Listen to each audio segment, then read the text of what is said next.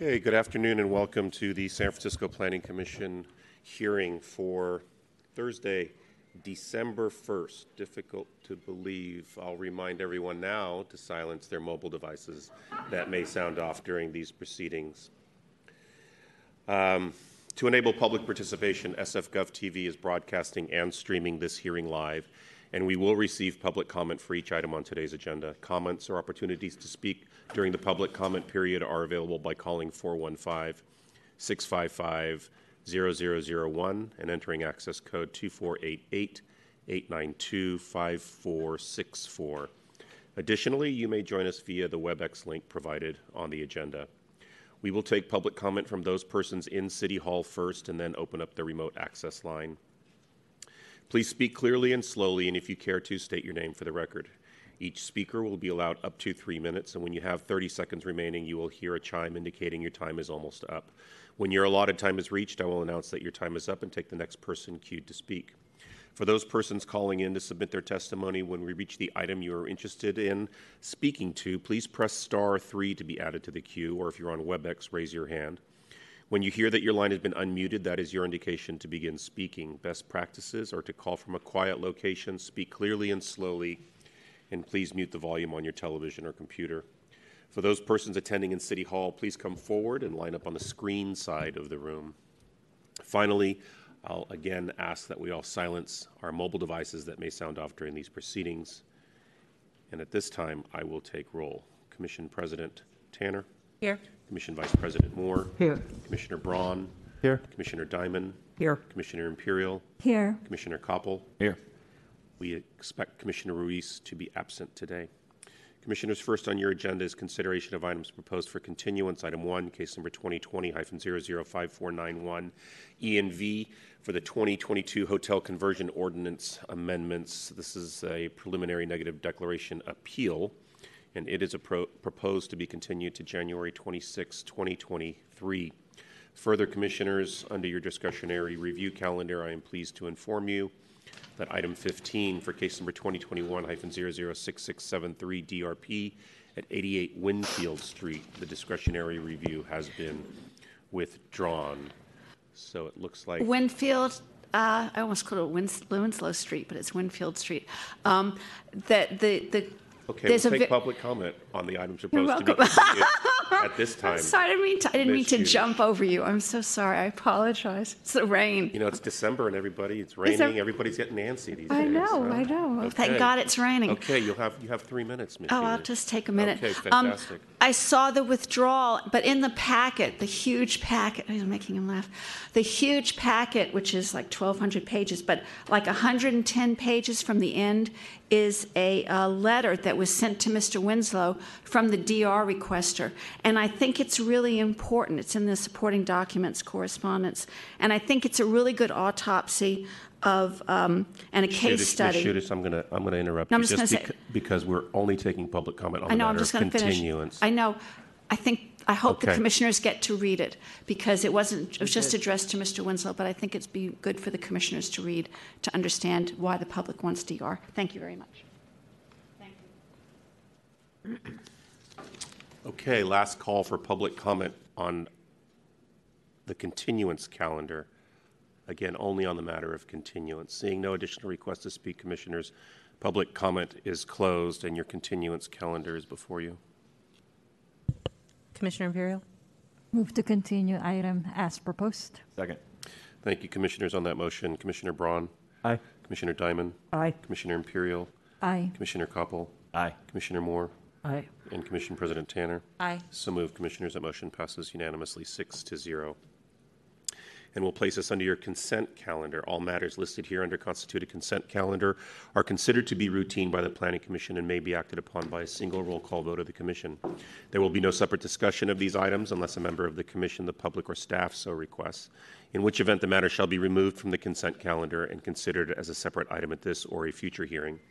Item 2, case number 2021-011595, CUA at 333 Dolores Street, a conditional use authorization. Item 3, case number 2022-003067, CUA at 245 Valencia Street, a conditional use authorization. Item 4, case number 2022-000-346 CUA at 428 15th Avenue, a conditional use authorization. And item 5, case number 2022-00760 CUA at 944 Irving Street, a conditional use authorization. I will note, Commissioners, and call to your attention that I believe you received some late amendments to both items 3 and 4 on your consent calendar. So those motions and modifications should be under consideration when you consider your consent calendar. At this time, we should open up public comment. Members of the public, this is your opportunity to request that any of these items be removed from the consent calendar and considered later today.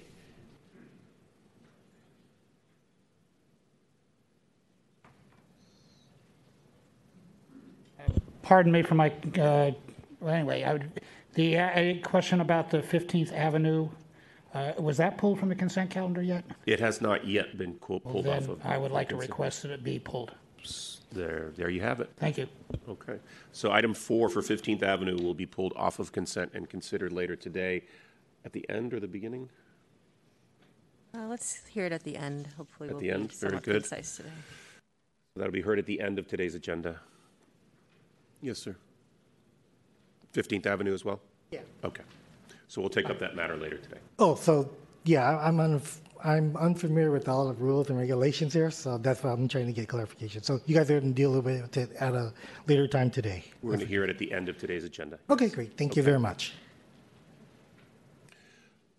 Okay, last call for public comment or to request that any of the other items be removed from consent. Seeing no request to speak, Commissioners, public comment on your consent calendar is closed. Item 4 has been pulled off, so you have remaining before you items 2, 3, and 5. Commissioner Moore? No, I pulled. Commissioner Imperial? Move to approve items 2, 3, and 5. Second. Thank you, Commissioners. On that motion, then, to approve items 2, 3, and 5 on your consent calendar, Commissioner Braun? Aye. Commissioner Diamond? Aye. Commissioner Imperial? Aye. Commissioner Koppel? Aye. Commissioner Moore? Aye. And Commission President Tanner? Aye. So moved, Commissioners. That motion passes unanimously 6-0 and places under Commission Matters, item 6, the land acknowledgement. I'm going to be reading the land acknowledgement today. The Planning Commission acknowledges that we are on the unceded ancestral homeland of the Ramaytush Ohlone, who are the original inhabitants of the San Francisco Peninsula. As the indigenous stewards of this land, and in accordance with their traditions, the Ramaytush Ohlone have never ceded, lost, nor forgotten their responsibilities as the caretakers of this place, as well as for all peoples who reside in their traditional territory. As guests, we recognize that we benefit from living and working on their traditional homeland. We wish to pay our respects by acknowledging the ancestors, elders, and relatives of the Ramaytush Ohlone community and by affirming their sovereign rights as First Peoples. Thank you, Commissioner Braun. Item 7, consideration of adoption draft minutes for November 10th and November 17th, 2022. Members of the public, this is your opportunity to address the Commission on the minutes.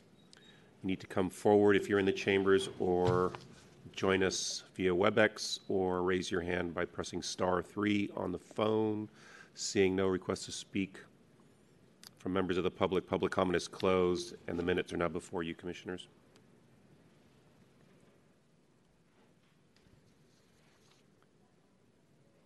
Commissioner Imperial? Move to adopt the minutes. Second. Thank you, Commissioners. On that motion to adopt the minutes, Commissioner Braun, Aye. Commissioner Diamond, Aye. Commissioner Imperial, Aye. Commissioner Koppel, Aye. Commissioner Moore, Aye. and Commission President Tanner. Aye. So moved, Commissioners. That motion passes unanimously 6-0 and will place us on item 8, Commission comments and questions. Any comments or questions, Commissioners? Not Okay. seeing any. Thank you. Seeing no request to speak, we can move on to department matters. Item 9, Director's announcements. Good afternoon, Commissioners. Just an update on the housing element schedule. So we have obviously been working to address comments from HCD, the Board of Supervisors, you all at the last hearing, as well as the public. We've gotten a significant final comments from the public as well. So it's been a fairly hectic time. We will be back before you next week on the 8th for an informational hearing.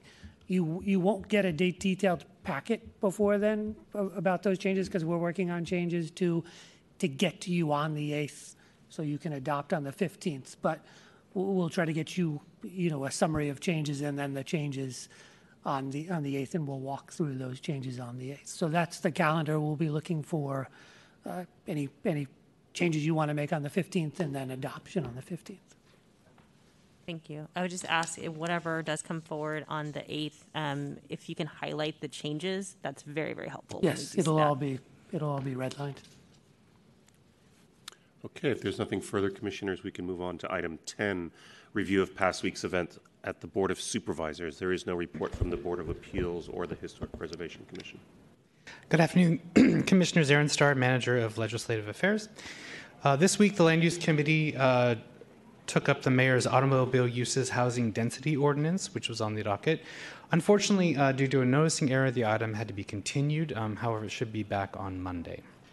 The committee was also able to hear the safety and resilience element this week. Commissioners, you heard this item on September 29th and recommended approval. Emery Rogers and Danielle Nyo presented at the committee. There was only one public commenter, after which the committee forwarded the ordinance to the full board with a positive recommendation. And then this week at the full board, the Turk and Taylor Street intersection landmark designation passed its second read. And Supervisor Safai's overnight parking and cannabis retail uses ordinance passed its first read. And that's all I have for you today. Okay, if there are no questions for Mr. Starr, we can move on to general public comment. At this time, members of the public may address the Commission on items of interest to the public that are within the subject matter jurisdiction of the Commission, except agenda items. With respect to agenda items, your opportunity to address the Commission will be afforded when the item is reached in the meeting. Each member of the public may address the Commission for up to 3 minutes, and when the number of speakers exceed the 15-minute limit, general public comment may be moved to the end of the agenda. Good afternoon, Georgia Shudish again. On Tuesday, I sent the commission and staff an email with some photos of a project in Noe Valley and a letter from the DR requester at the time from the hearing in 2017. I think only 3 of you who are up there now were here for that hearing, and the house is still sitting empty. And the letter from the DR requester said it all, as did the pictures. So what I want to add to that is going back to why this probably happened. And I think it has to do with the loophole in the demo calcs, because those calcs were extremely, extremely close. And perhaps if the demo calcs had been closed, that loophole had been closed sometime between 2009 and 2017 when that project was heard, then maybe a different outcome, because I know the commission struggled with that project. As I have said before, the intent of Section 317 was not to have projects like that. That was the intended. And that's why 317B2D, I think, was put in there so the commission and the staff at some point and the public could find a sweet spot of how to do an alteration without it veering into a demolition. So what I want to talk about today are the different scenarios of how the commission can use their legislative authority to adjust the demo calcs. And that's in this letter that I've attached. And I just want to remind the commission, please, that prior to the demonstrably unaffordable clause for the RH1 zone neighborhoods being eliminated from the code, the zoning administrator adjusted the values in the RH1 5 times in order to deal with the rapid escalation in the housing prices throughout the city, not just Noe Valley, which has been declared the epicenter of de facto demolition by the staff. If the commission had used the legislative authority that they have in conjunction with the ZAs adjusting the values, that seems like that would have been a good idea in concert to do that, and more housing could have been preserved, including residential flats that are more affordable, relatively affordable. Finally, attached to this letter is a 2000 decision from the California Court of Appeal. And it's not a published decision, but it's very logical. And it's particularly logical with regard to de facto demolition and affordable housing. And those are all issues which, as you know, as you deal with the housing element, are inescapable and urgent for right now. So here's my letter with the attachments, and here's for the minutes, and here's for Mr. Ione, and if you could please send one to Commissioner Ruiz. Thank you all very much.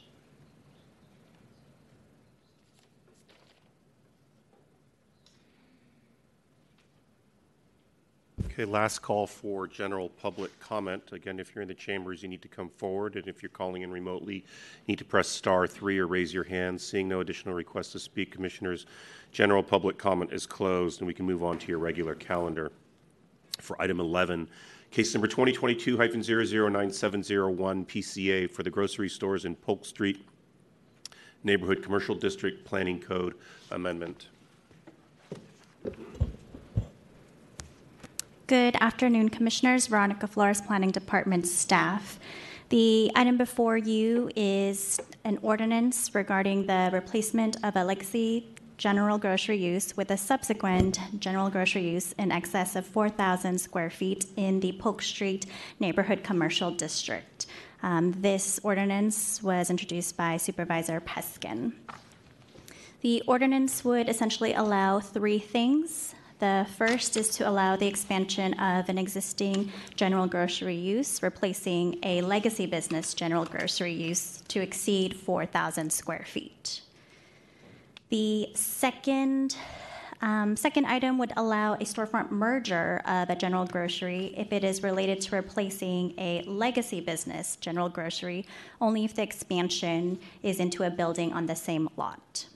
And lastly, the ordinance would remove the conditional use authorization requirement if replacing a legacy business general grocery with a general grocery use, only if the existing general grocery is expanded into a building on the same lot again.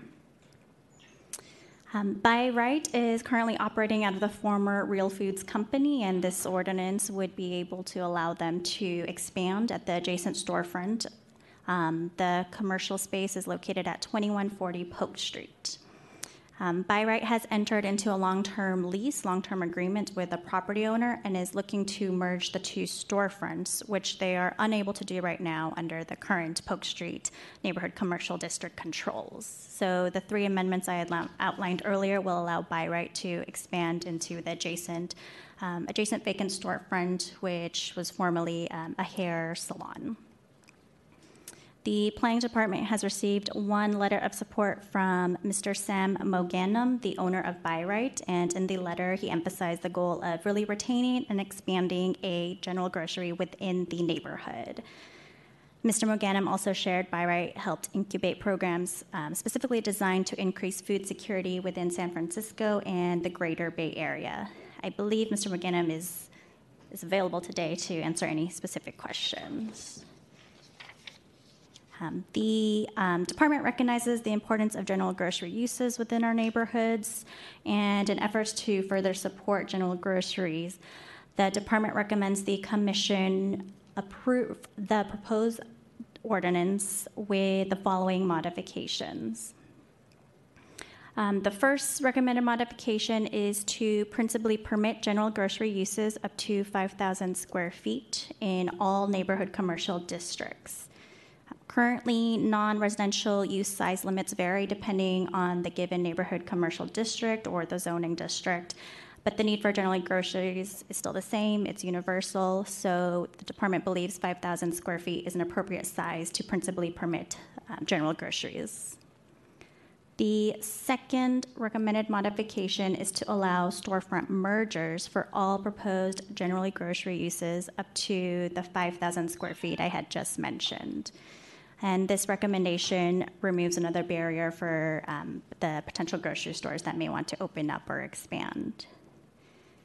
And lastly, the third recommended modification is to eliminate the conditional use authorization requirement for removing a legacy business general grocery if it is to be replaced by another general grocery.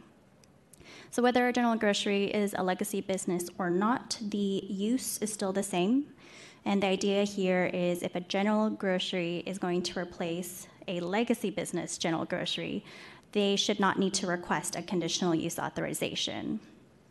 And I do want to highlight that Real Foods Company did close their business out of their own accord. This a decision they made on their own. So the conditional use authorization is not actually triggered here for By Right to operate at 2140 Polk Street. By Right is already running the business at the premises, and if the ordinance were to go through, they will close the store for approximately 1 or 2 weeks in order to merge the two storefronts and do a deep clean. But the intent is to minimize the closures for the grocery on Polk Street. The supervisor's office has shared they are inclined in incorporating the first 2 recommended modifications regarding the use size and storefront mergers. Ms. Sunny Angulo was supposed to join us today. I just learned that she is actually out sick today, but I did want to emphasize that they're supporting the first 2 recommended modifications, and she did request that I also highlight for you there will be a substitute ordinance to include the section 302 findings within the ordinance, and I will also allow the city attorney to fill in any additional details there as needed. But this concludes the staff presentation, and I am available for any questions. Thank you. Thank you. We should open up public comment. Members of the public, this is your opportunity to address the commission. You need to come forward or press *3 or raise your hand. What do I press? What's that? You said I press start? That's for the people who are calling in remotely. I'm sorry. Okay. No, that's fine. I was like, That's there's no fine. button. You can raise your hand, though. Yeah. Okay. Yeah. No, you're good. You're good. Oh. Go ahead, sir. Sorry. Thank you for taking the time to consider this. I did want to make a couple of clarifications. We have not yet taken over the Real Foods location. It is still currently being operated by the current owner of Real Foods. And then the other clarification I would like to make is that we also are a legacy business, so it would be a legacy business replacing a legacy business, and so there would be no loss of a legacy business in San Francisco. I want to just throw this. Does this thing work? Oh, yeah. So just so you get a sense of scale, the current Real Foods site is 35 feet wide, and the hair salon, which is 14 feet wide, is the space that we would like to expand into. The current actual market itself has been operating in a space that is in excess of the 3999 square foot since 1990. They actually got a permit back in 1990 to expand into the lot behind it. And so it's currently operating at around 8,200 square feet. So the expansion into this space would move us up to around 9,600, 9,800 square feet. So it's already in excess of the size, but it's just the merging of the 2 storefronts is that what we're after. And I can show you some diagrams around that as well if you'd like.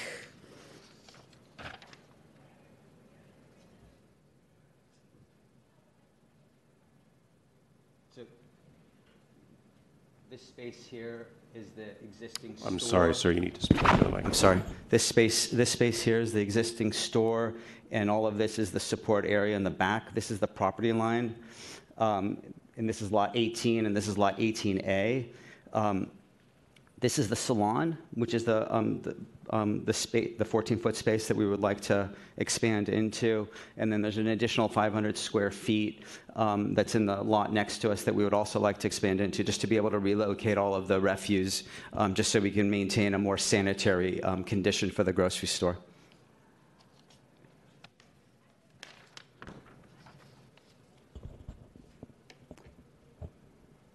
We're excited about the potential that we have on Polk Street, and my family's been operating By Right in San Francisco for almost 60 years, and it's been under my direction for 25.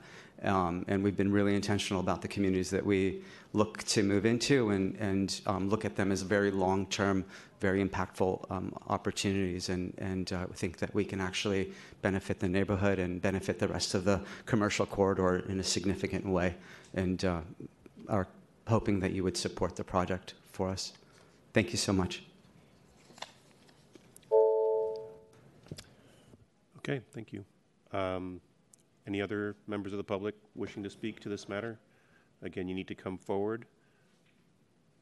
Press *3 or raise your hand. Seeing no additional requests to speak, Commissioners, public comment is closed, and this planning code amendment is now before you. Commissioner Moore? Without speaking with conflict of interest, I frequent the store. It is in my neighborhood, and I'm delighted to see it being replaced. The current store has been around forever and is really an anchor and staple of the neighborhood. So I'm delighted to support it and look forward to frequenting the new facility. Thank you. Thank you. Commissioner Diamond? Yes, I just had one question. The owner of the store just made a comment about expansion into the refuse area, the garbage area that was in pink. Is that, which is not part of the salon, is it part of property you already own? What is the pink area that was shown? The pink area is a property that is owned by the same landlord, so it's all one landlord.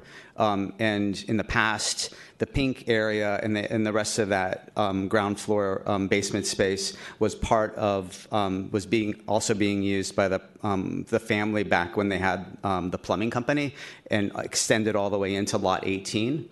And so all of that space was actually used as one space historically. We will seek a separate permit for that. It's not part of this, but we just I wanted to share with you the scope of what we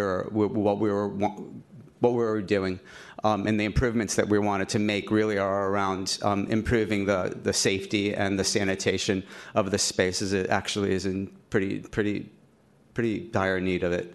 Okay, thank you. Follow-up question for staff.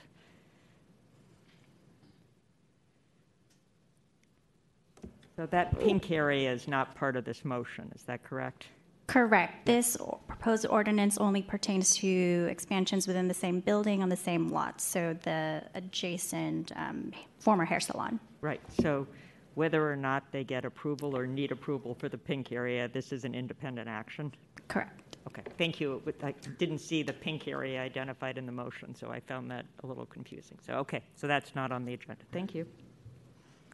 Commissioner Moore? Ms. Flores, would you be able to shed a little bit more light, in the absence of Ms. Agulo not being here, why is the supervisor not supporting the modifications for point 3? Yes, so in speaking with the supervisor's office, they support the first two, but they did have some concerns regarding eliminating the conditional use authorization requirement, and the primary concern was related to if a formula retail use were to come in, there is not currently a formula retail ban within the Polk Street NCD.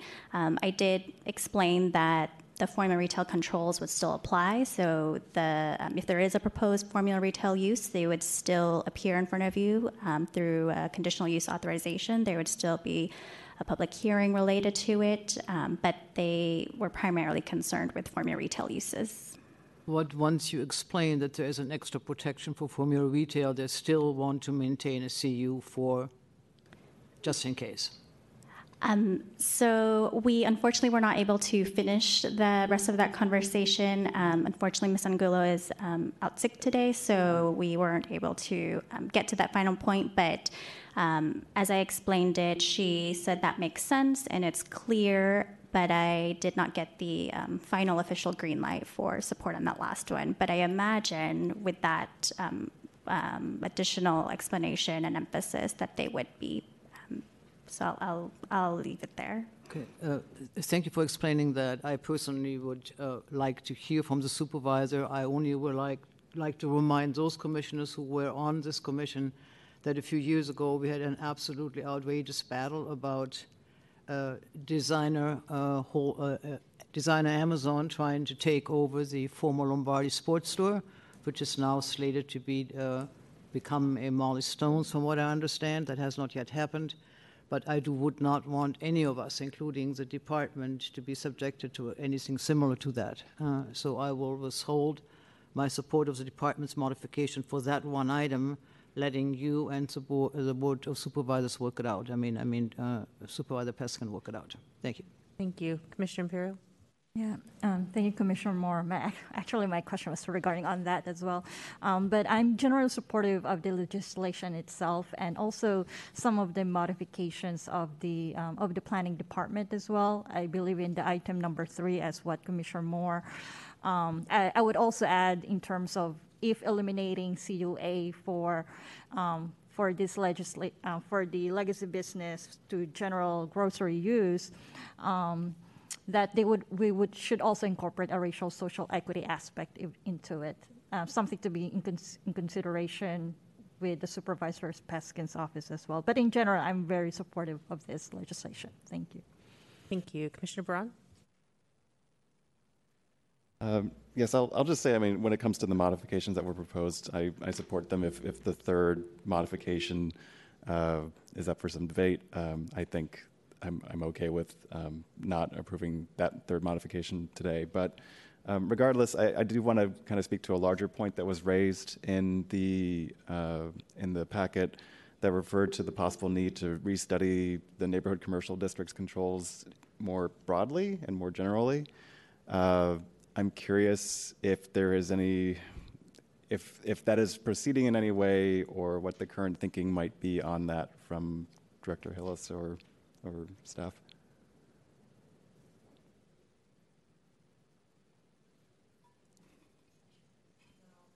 Yeah, whoa. Too big.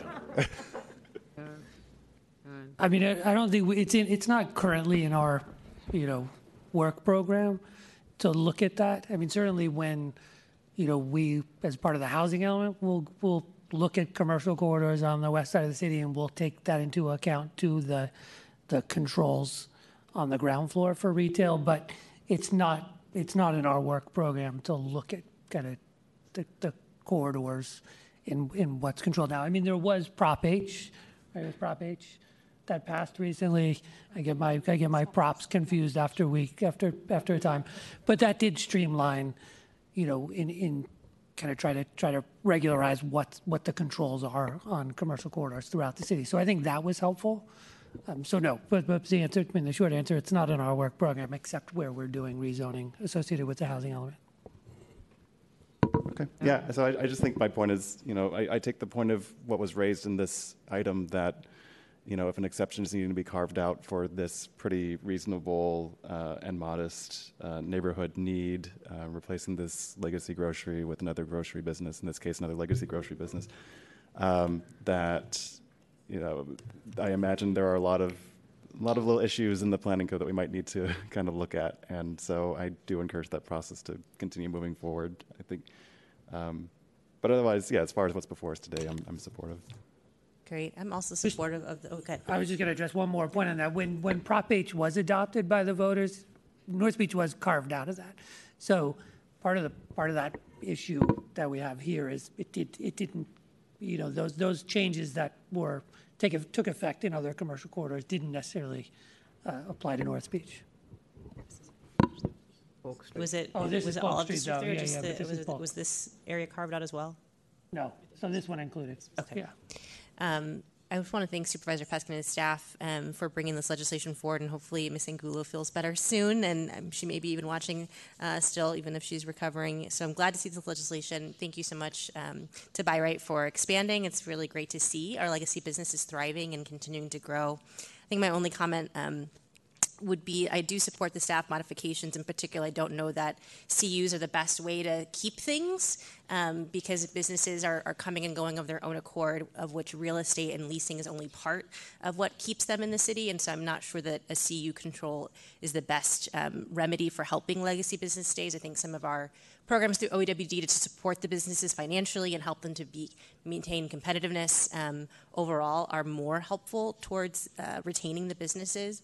And again, with the controls already for formula retail, really what we're going to see are smaller grocers, independent grocers who are opening, which is a pretty small margin business. And so helping those folks have places to go of the right size seems important. Ms. Flores, I don't know if you could shed any light on the 5,000 square feet.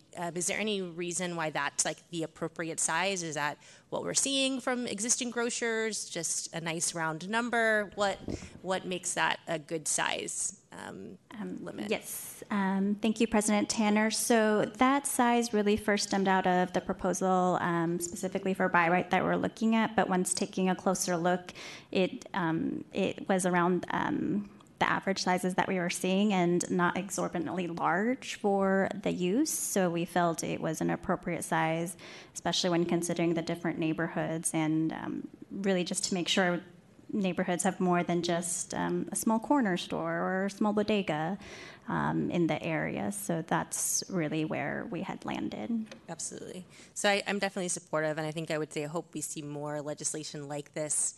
I think one of the challenges that for this legislation is that it's legislation that really is precipitated by one project, which is not really how we want to do our land use controls and our zoning. We don't want to have one project that needs to have legislation in order to come in. We want to see lots of businesses being able to come and go as needed and be able to thrive without having to come to Planning Commission and get certain special legislation passed. So I hope we see more loosening of some of our restrictions instead of trying to curate really, really tightly, that we're able to see more openness to have more spaces for more small businesses to locate and thrive in our commercial corridors. So I'm very supportive of this. As you see Commissioner Moore and Commissioner Diamond, do you both have additional questions or comments? Commissioner Diamond? So the answer on formula retail that staff provided was satisfactory to me, so I would like to move to approve the project with all three of the modifications. Second.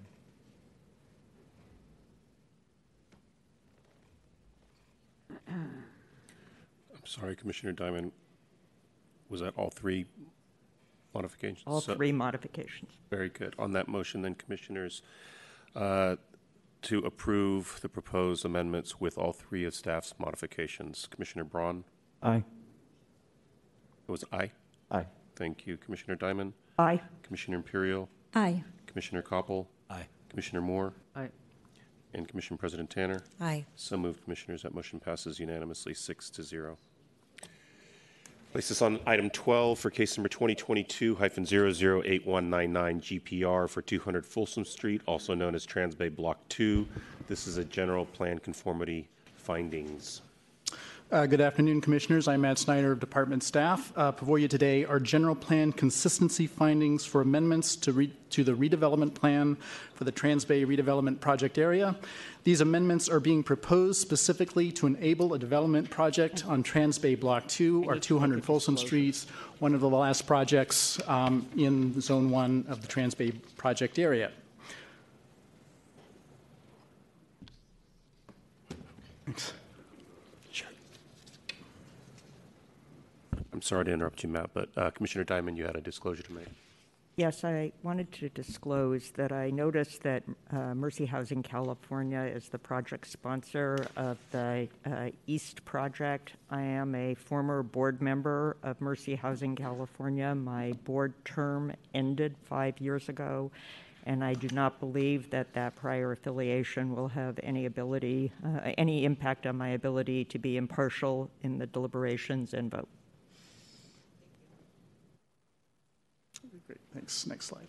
For today's presentation, I'm going to provide you a quick context of the amendments and then specifically address what is before you and staff's recommendation. I will then turn it over to Kim Obstfeld of the Office of Community Investment and Infrastructure, or OCII, who will provide further information on the background of the Transbay Block 2 project itself and its role in fulfilling the Transbay redevelopment plan. Finally, Owen Kennerly, one of the architects on behalf of the project sponsor, will walk through the actual designs of the proposed project for you. Transbay, just a real quick context, Transbay Block 2 is located in Zone 1 of the Transbay redevelopment project area. As a quick reminder, the Transbay redevelopment project is composed of two zones. Zone 2, the planning department and the planning code has jurisdiction and entitlements for entitlements and land use. In Zone 1, as their role as the successor agency to the San Francisco Redevelopment Agency, OCII has jurisdiction over the land use and entitlements along with its commission. And in fact, the Commission on Community Investment and Infrastructure did approve this project a month ago at their November 1 regular meeting. The actions that they took included making CEQA findings, approving the amendments to the redevelopment plan, of which the consistency findings are now before you, amendments to the Transbay Development Controls and Design Guidelines, which acts as their planning code, and the schematic design approval of the 2 buildings that are associated with the project, that make up of the project. So what is before you most specifically are making general plan consistency findings for the amendments to the Transbay Redevelopment Project Plan, and it's actually only one amendment, though an important one. And so the amendment is to enable a greater massing above 85 feet, and specifically the floor plates at the height between 85 and 144 feet, increasing that limit from 7,500 square feet to 11,100 square feet, and then from the portion of the building between 144 feet in height and to the maximum height of 165 feet, increasing it from 7,500 square feet to 9,200 square feet. And in this next graphic, this just provides you a 3D rendering of what that difference means. The graphic on the left showing the entire project, including both the east and the west building, as it would be enabled by existing controls.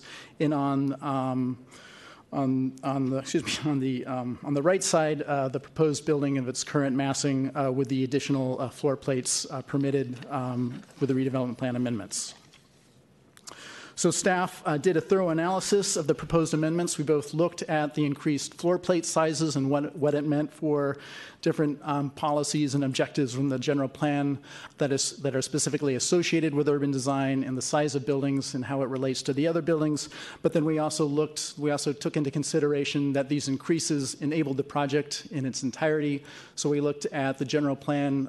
We measured the entire project against the general plan and found it consistent with other elements such as the recreation and open space element, again, the urban design element, and perhaps most importantly, the housing element, as it's going to provide 335 affordable housing units in downtown. Planning staff is recommending that you do find the redevelopment plan amendments consistent with the general plan. Making such findings will enable the project, which in turn will, 1, create 335 much-needed senior and family affordable units to the city's housing stock. 2, that these units will be located downtown in a transit and amenity-rich location. Number 3, the project is well designed with particular attention given to the ground plane and the public realm, as well as how it has broken up the mass on the upper portions of the building. The project will include streetscape improvements that will help fulfill the overall public realm vision of Transbay and downtown. The project has been approved by the Transbay Community Advisory Committee, and again the the Commission on Community Investment and Infrastructure. Finally, the project will help fulfill the goals of the Transbay Redevelopment Project, particularly its goals of assuring that 35% of the units created within the Transbay area are affordable. Commissioners, this concludes my presentation. I will hand it over to Kim Obstfeld of OCII to provide further details on the project itself. Thank you.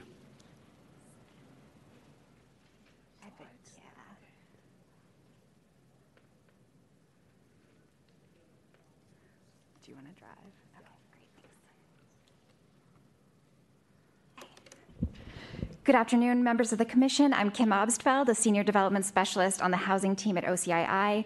Really happy to be here with you this evening to discuss the proposed project at Transbay Block 2. I'll provide a brief background, an overview of key aspects of the Transbay Block 2 program and the environmental review findings, and then the project sponsor and the architect is here with us and we'll walk you through the designs. Next slide, please. As Matt mentioned, Block 2 is one of the few remaining development blocks in Zone 1 of the Transbay project area. The proposed project on this site will further our implementation of the redevelopment plan goals and objectives, including contributing to the envisioned mixed-use, mixed-income neighborhood and providing affordable housing that's critical to meeting our obligation to provide 35% affordability in the project area. OCII sought a development team for Block 2 through a competitive request for proposals or RFP process in 2020 and has since been working with the team to develop the program, financing plan, and design. The OCII Commission and Transbay Citizens Advisory Committee, or CAC, have been informed at key milestones. Both are very supportive of the project, and as Matt mentioned, recently approved actions to entitle the project. Next slide, please. The Block 2 site will be developed with 2 distinct and individually financed, owned, and operated buildings, which we refer to as 2 West and 2 East. That said, design and construction has been and will continue to be highly coordinated with key design scopes working on both buildings and selection of a single general contractor. The 2 West project will serve low-income senior households, with a portion of those units set aside for formerly homeless seniors. It's sponsored by Chinatown Community Development Center, and Mithun is the lead architect. The 2 East project will serve low-income families and formerly homeless families. Mercy Housing is the sponsor, and Kennerly Architecture and Planning is the lead architect. Next slide. Overall, Block 2 will provide 335 residential rental units with 151 senior units on 2 West and 184 family units on 2 East. On 2 West, affordability levels will range from 15% to 60% of the area median income, or AMI. Units are a mix of studios and 1-bedrooms, and the building also includes 3 ground floor retail spaces. On 2 East, let me just take this off, sorry. On 2 East, affordability levels are anticipated to range from 30% to 70% AMI, and the building will include a variety of unit types, from studios to 3 bedrooms. The building includes 2 ground floor retail spaces, as well as a child care facility that is expected to serve approximately 45 children. Both buildings will include Class 1 secured bicycle parking, no vehicular parking on the site. Next slide. On October 26th, the OCII issued the 10th addendum to the Transbay Terminal Caltrain Downtown Extension Redevelopment Project Final Environmental Impact Statement, Environmental Impact Report, or the EIS-EIR. It confirms that the amount of development on Block 2 studied in the EIS-EIR exceeds the amount of development now proposed on Block 2. The addendum includes wind and shadow analyses, and concludes that the change from the redevelopment plan and the DCDG amendment, as Matt mentioned earlier, would not create significant impacts with regard to pedestrian level wind conditions or shadow effects. The shadow study found that the proposed massing changes would add limited shadow on nearby open spaces, including 0.8% net new shadow on the planned Transbay Block 3 park. The addendum finds that the revisions to the EIS-EIR project associated with the proposed project would not cause new significant impacts that were not already identified in the EIS-EIR, nor would the proposed project cause significant impacts that were previously identified to become substantially more severe. Next slide. With your approval today, the project team would move on to seek approval of the redevelopment plan amendment from the Board of Supervisors. We'd anticipate beginning construction on both 2 West and 2 East in 2024, with completion expected in 2026. And I'll now go ahead and turn it over to Owen Kennerly, who will speak on behalf of the sponsor and provide an overview of the project design. Thank you.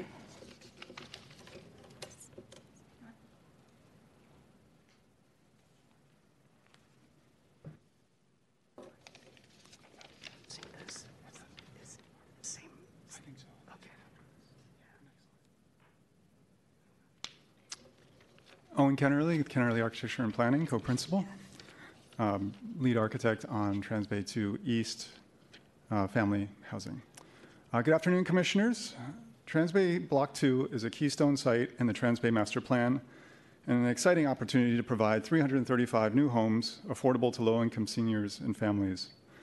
2 blocks from the waterfront, the site lies within an extremely transit-rich area and will frame the future Block 3 Transbay Park. Next slide, please. While we are honored to be working with Mercy Housing on the Block 2 East family building, we are also working collaboratively with CCDC and Mithun, the developer and architects of the senior building on Block 2 West, to create a holistic approach to the block. Indeed, the driving focus of our collective efforts has been both urban design and livability for the residents and the neighbors, for in a city, the two cannot be divorced from one another. This holistic approach, next slide, please. This holistic approach starts with the site and its unique attributes within the Transbay Plan. It is surrounded by streets and bisected by a pedestrian muse with direct connection to the new park. The landscape design, next slide, please. Landscape design led by Plural Landscape Architecture stitches the block together with planting, generous sidewalks, and street activating stoops and retail entries. Next slide, please. 6 retail spaces totaling over 11,000 square feet, will span the entire block, anchoring the corners, and will activate the sidewalks and the pedestrian mews down the middle. Mercy Housing will be managing the retail space block-wide. Next slide, please. Here you can see views of the two corner retail spaces on the family building. On the right is the corner of the Mews and Folsom. On the left, you can see the ground floor corner of Main and Folsom. Included in this retail portfolio is a 6,000 square foot child care center that will serve neighborhood families. Next slide, please. With capacity up to 47 children. This will be activating both the mid-block Mews and the corner of the Mews and Clementina Street with an open play courtyard that brings life and vitality to that mid-block Mews. Fronting the new park, next slide, the child care center in the corner retail space on Clementina and Beale will augment 8 residential stoops and patios to activate the new park frontage with a stately rhythm. Next slide, please. The family building itself rises 17 stories with 184 new homes. The massing is divided into 3 volumes that give expression to the 3 social hubs within. A double-height lobby down on Folsom Street, flanked by the new retail spaces. A double-height community space and open garden on level 6, partway up the building. And a level 16 roof deck with amenity space that all allow families to gather and form community within the building. These 3 volumes will be clad in an integral color precast concrete with recessed windows. Vertical clefts in the massing will bring daylight into upper level corridors, so residents will always be connected to the city and the views beyond. We're very excited by this vision for this new multi-generational community in the Trans Bay District, and hope you are as well. Thank you very much. Thank you. If that concludes the presentations, we should open up public comment. Members of the public, this is your opportunity to address the Commission on this matter. If you're in the chambers, please come forward. If you're calling in remotely, you need to press *3 or raise your hand via WebEx. Seeing no requests to speak, Commissioners, public, I take that back. When you hear that your line has been unmuted, that is your indication to begin speaking.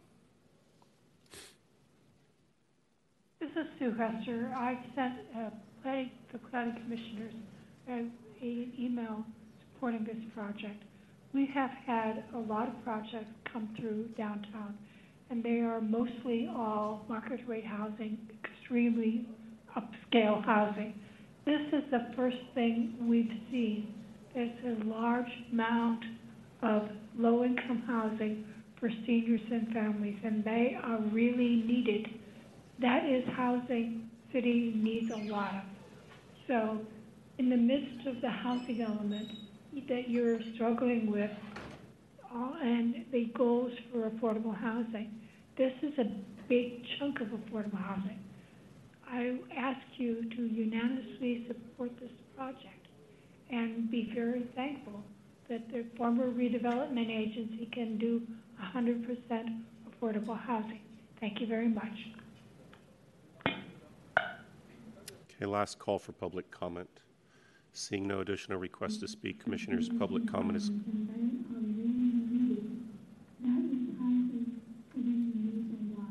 Sorry.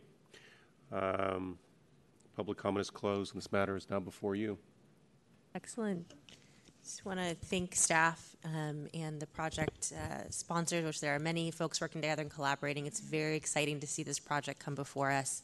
Very, very excited to see no parking, the childcare for up to 47 kids, and the range of affordability options that are going to be part of this project. So it's really dynamic and a bit of good news as we are seeing a lot of things stall or kind of our agendas get a little thin. So very, very excited about this project. I'm going to call on Commissioner Moore.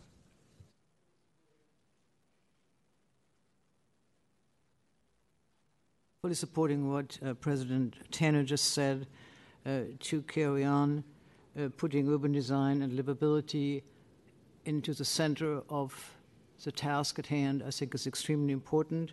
And then seeing it in the hand of the right architects and the right developers is the winning solution. I'm in full support. Thank you. Commissioner Koppel. Yeah, it's great to see us so tastefully adding some good density in the right location. In full support. Absolutely great. Thank you. Commissioner Diamond. So I too am very supportive. I just have a highly technical question for staff and maybe for the city attorney. And that is, what is the project that we are approving? Because the middle whereas on page 3 says the proposed project is to construct 100% affordable housing buildings with 335 units. So it sounds like the project is both buildings, but there are other parts of the motion that read as though the project is changing the massing just on the 2 East building. So could you provide some clarification as to what is the exact amendment that we are doing here? Yeah, the amendment is, technically the amendment is the increase in the floor plate sizes, which only affect the east building. I do, and sometimes in the discussion and making the findings, I do kind of allude to the fact that they're increasing the massing here enables the entire project's feasibility. And so I did include in some cases, as I was making the findings, that the project in its entirety was being enabled. And so that's why there might be a little bit of back and forth between the two. Technically, the redevelopment amendments that are before you, or what you're making findings for, is just for the east building, because that's the only portion of the building for which these revised controls would apply. So in light of that, this middle, can you take a look at this middle whereas on page 3? Yeah, sorry.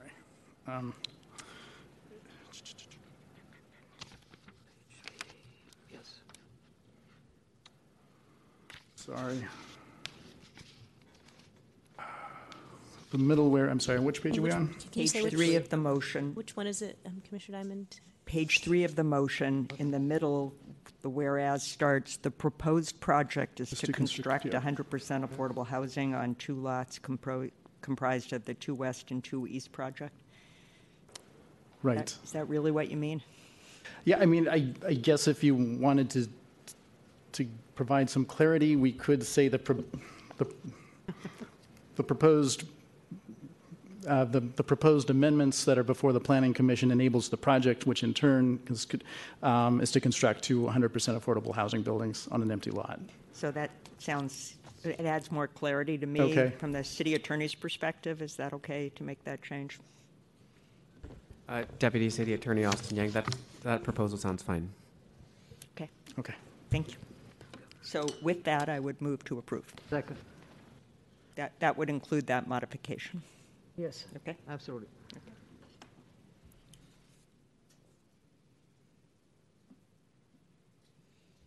Thank you, Commissioners. If there's nothing further, there's a motion that has been seconded to adopt the general plan conformity findings as amended and read into the record by staff. On that motion, Commissioner Braun? Aye. Commissioner Diamond? Aye. Commissioner Imperial? Aye. Commissioner Koppel? Aye. Commissioner Moore? Aye. And Commission President Tanner? Aye. So moved, Commissioners. That motion passes unanimously 6-0. Commissioners, that'll place us on items 13A and B for case numbers 2019-003978, CUA and VAR for the property at 749 Grant Avenue. You will consider the conditional use authorization while the zoning administrator will consider a request for variance. Good afternoon, Commissioners. Claudine Asbaugh, Department Staff. 749, I'm speaking today for Rebecca Salgado, who's sick today. So, before you is a request for conditional use authorization to allow for a structure over 35 feet in height in a Chinatown mixed-use district. The zoning officer will also consider a variance from the site coverage in Chinatown mixed-use district's requirements, pursuant to Planning Code Section 134.1. After packets were published, planning staff prepared a packet addendum on November 29th with additional background information on the department's investigation into possible residential uses at the second floor of the property.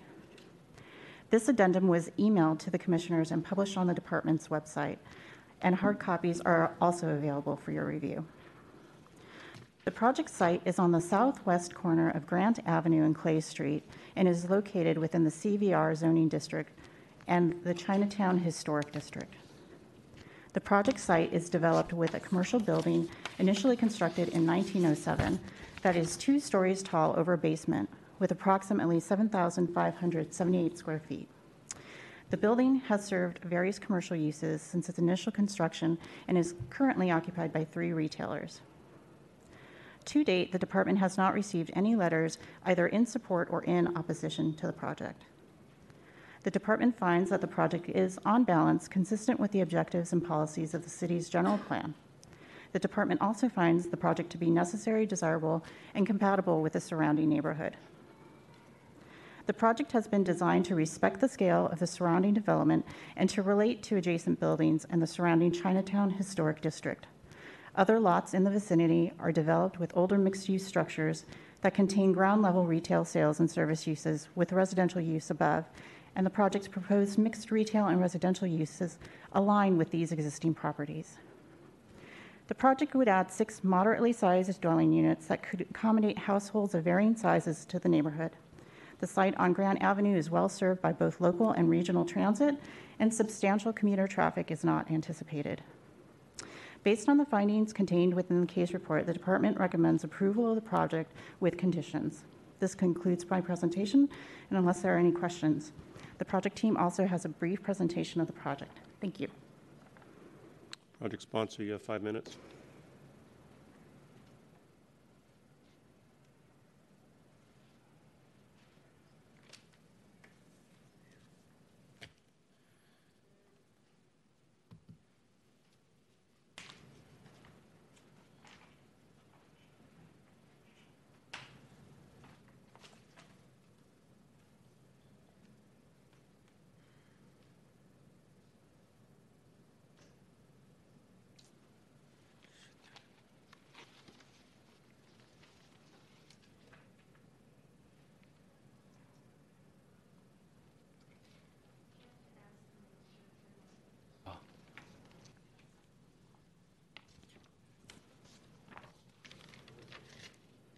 Yeah, can you turn it on? Great.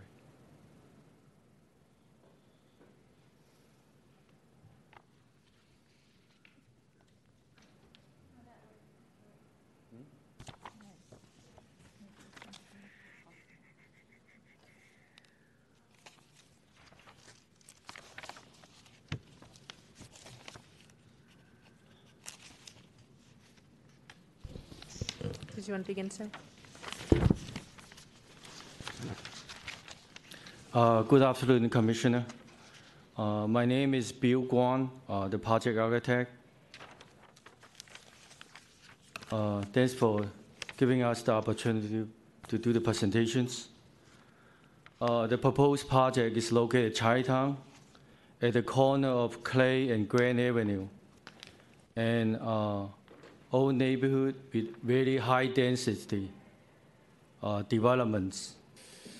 Many buildings occupy the entire lot, with commercial at the ground floor and apartment at the top floors. So, as you look at this Google map, looking from the top, this is the project locations, and basically the project is surrounded with large buildings, 4 or 5 story, some of them like 3, and they're all taking the entire lot. There's no setback, no open areas, so it's a pretty compact, dense neighborhoods.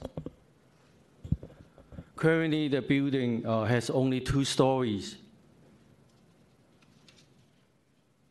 See, this is the buildings. It has 2 story with commercial. Both floor are commercial area with a basement at the ground floors, and it is more like a dwarf, small buildings compared to its surroundings with large buildings like 3 or 4 stories.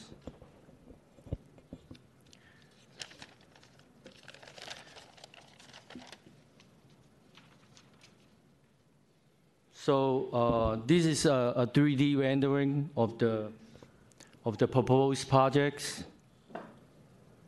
We are keeping the same use of the buildings with commercial at the ground floor, but at the same time we are adding 2 additional floors on the top, but with 6 brand new 2-bedroom dwelling units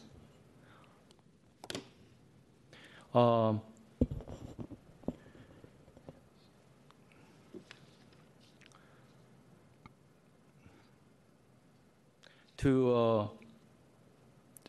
6 dwelling units to make up the lost open space. A roof deck is also proposed with this is the roof deck. It's about up to 600 square feet with the view of the sky, the city skylines. So we're going to be a good use for the residents. Following, I'm going to do a quick presentation of that, all the floor plans. This is the basement floor. Oops. It's not.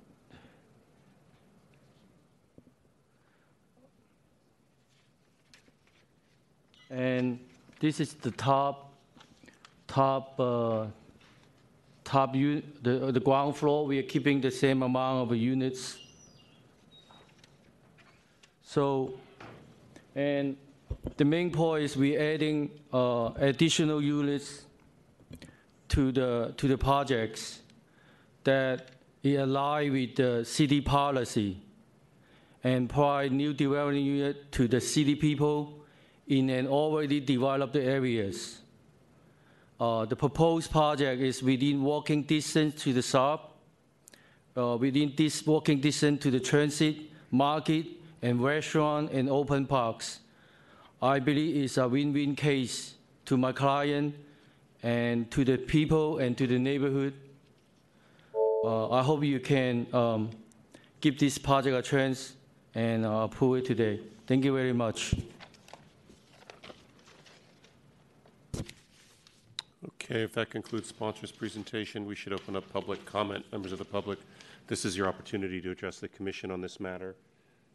You're here in the chambers, please come forward. If you're calling in remotely, you need to press *3. If you're on WebEx, you need to raise your hand. Seeing no request to speak, commissioners, public comment is closed, and this matter is now before you. Oh, well, you need to come forward, sir.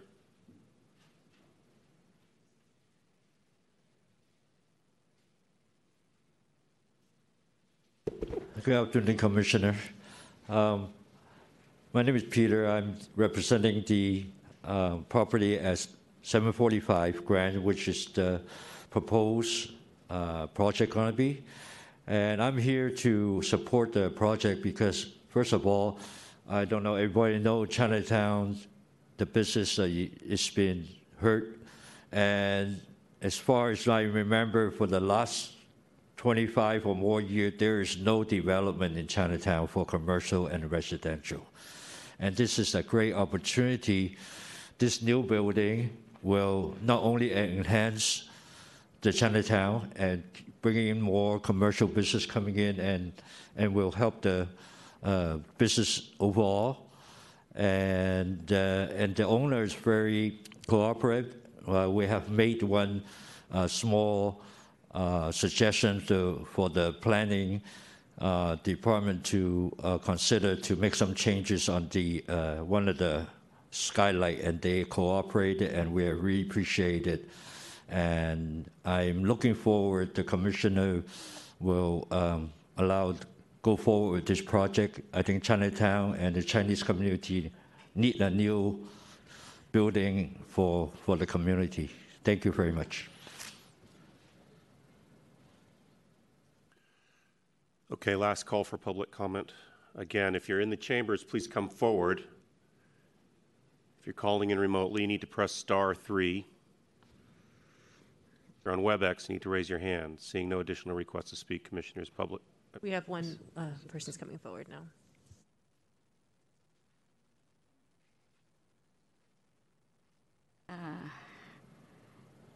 Have some people help me translate from Mandarin? Can I speak Mandarin?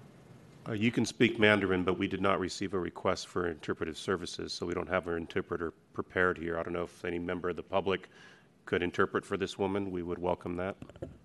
This looks like the architect was able to do that for you. Yes. Thank you, sir. 首先，我要讲为什么。A quick clarification. Although I understand Mandarin, but not a very good translator. If I got it misleading it, I'm sorry about. Apologize. Okay, go ahead. 可以了吗？可以。OK。首先，第一点，我想要声明一下，我为什么想要盖这个 building 重新盖。第一点就是我看到所有 Chinatown 的 building 都是很老、很旧，有些乱。好，所以我就想。So she want to saying that why she want to do these buildings. She, by the way, she's the owner, so she's saying that Chinatown is, to her, is very old and it's lack of development. Sorry, ma'am, if you're the owner of the building, excuse me, sorry, if you're the owner of the building, I don't know if your time to speak is at this time. As the owner of the building, you're really part of the project sponsors team. So your time to speak was under the project. I mean, they did have like 20 seconds left. So yeah, we can give the remaining 20 seconds. I think that. 脏乱旧之外，每一年的下雨，那个地下积水都要用好几个 pump 把水抽出去，然后一下子墙壁坏了，水管坏了，电不够了，种种问题。使我们很头痛，所以我一直想说改这个。还有一个太老了，那个地震又做不好，我怕有一天真的又地震的话，像1989年那个大地震，整栋楼都会垮掉。这是第二点。There has been a serious leakings from the basement for the building. In number of occasions, she have to pump out the water from the basement. And second of all, she's worried about earthquake. The building is really old and is not retrofit, so she's worried about someday there may be a big earthquake and come and destroy her buildings. 最后一点，我是说，从1982我在中国城做生意，一直到现在，从我最黄金时代就贡献在这个地方。现在我年纪也渐渐大了，我希望把我最后的希望、理想可以完成盖一个自己拥有的好的 building。The last thing she said, she has been doing business in Chinatown since 1982, and this is her last wish to make the building to be some significant to the Chinatowns. And thank you. thank you. That is your time. Thank you. Okay, final last call. If anybody physically is here and wants to speak, you need to stand up and walk forward towards the microphone.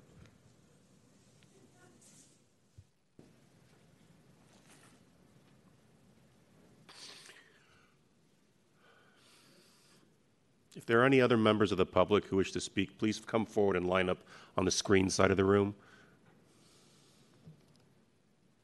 大家好，我講中文，我唔識英文。咁我叫 Angela 啦，咁住喺唐人街、都板街1150。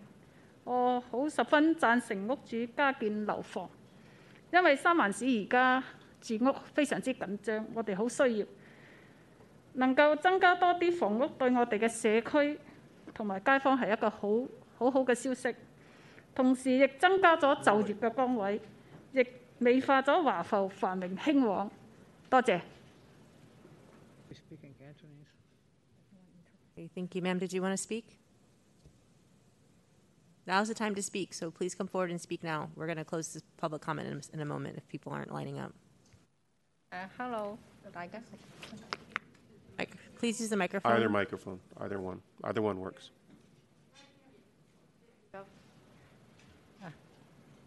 Thank you. Hello， 大家好，晏晝好。我叫 Gloria， 我呢就姓李，住喺呢個華埠已經超過30年㗎。咁依家呢，我哋好希望嗰個政府係建多啲咁嘅房屋，可以繁榮嗰個華埠經濟啦，同埋美化我哋嘅環境啦。仲有呢，因為好多低收入人士，佢哋係唔夠地方住嘅，同埋嗰個租金係實在太貴啊。一房一廳咧就係依家要限兩個人住係要2200到3000蚊左右，咁係好多中產人士都負擔唔起嘅。我哋唔希望咁多人搬嚟呢個三藩市，同埋我哋想 keep 住多啲嘅人流同埋嗰個橫浮嘅興旺。OK，thank you。Thank you.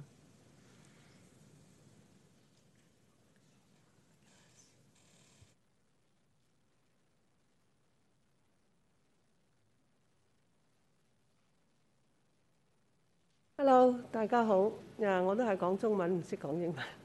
我叫徐桂芳，我係住響唐人埠積臣街嘅。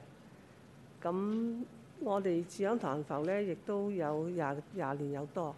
但係唐人埠嘅即係響我哋三藩市嚟講咧，嗰啲住房咧確實係好緊張。咁而家咧就特別是而家嗰啲唐人埠嘅全部都係好多都係散房啊咁樣。啲都係好老舊啦。咁如果能夠將呢啲地方咧改建一下，能夠係擴大啲嘅，又可以咧增加多啲住房啊，同埋咧亦可以美化咗呢個唐人埠嘅話咧，又可以增加嗰啲人嘅就業啊。咁樣嚟講咧，對我哋係一個好大嘅好處，亦都可以令到更多啲家庭咧可以。即係唔使全部都擠喺嗰個散房嗰度，有啲人係冇咁嘅條件，冇咁嘅地方，冇辦法冇得發展唐人埠，已經係只有咁多地方，所以我都係好願意，希望能夠可以通過咁樣咧，都有一啲改變，幫助下唐人埠。唔該。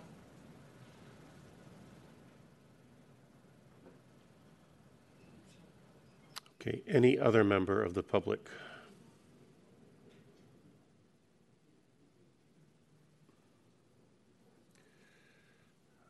Okay, I'm going to try this one more time. Public comment is closed, and this matter is now before you, Commissioners. Thank you, and thank you to the members of the public who are speaking. I'm sorry we weren't able to translate everyone. In the future, if folks do know that they need interpretation, we can request that ahead of time, then we can have the right staff here. But thank you for coming and for providing your testimony. With that said, I will call on Commissioner Imperial and then Commissioner Moore. Thank you, and again, thank you for the public for speaking. And hopefully the architect, if you could translate what President Tanner has mentioned in terms of getting the interpretation in advance, so that I'm assuming that the people who speak was in support of the project. I hope we got to understand that. First, I would like to thank the staff actually for doing the work in terms of investigating during the off-site visits and extensively reaching out to the neighborhood as well in terms of the the nature of the second floor. And also I do find this actually this building as a modest modest building, code compliant, and I do think that it would add, character also in terms of what it is right now in that corner lot. So I'm in general support of this project, and and thank you again for the public for speaking. Commissioner Moore? Creating appropriate relief within Chinatown with a building and units that offer 2 bedrooms for families, I think is a very good move. I think it is sensitively done, given its location, and I think it's an understated fit into what is basically the heart of Chinatown. Overall, I think it is a good solution, and I hope that people in the neighborhood find the financial ability to actually occupy these units. I want to thank staff for asking the architect for a last-minute change. The delineation of the roof deck indeed is very appropriate. The previous version we had showed a roof that was completely basically roof deck. But talking with staff, we sized the roof deck to really meet the expectations of what we typically do. It meets the square footage for the 6 units, but it also modestly holds back from the edges of the building to not really impact the street itself or adjoining neighbors. Most adjoining neighbors are SRO occupied if there are residential uses, and I think we want to be very careful about how things blend. Thank you very much. And again, I regret not hearing a translation, but as President Tanner said, I assume that those people who spoke were in support of the project. Thank you.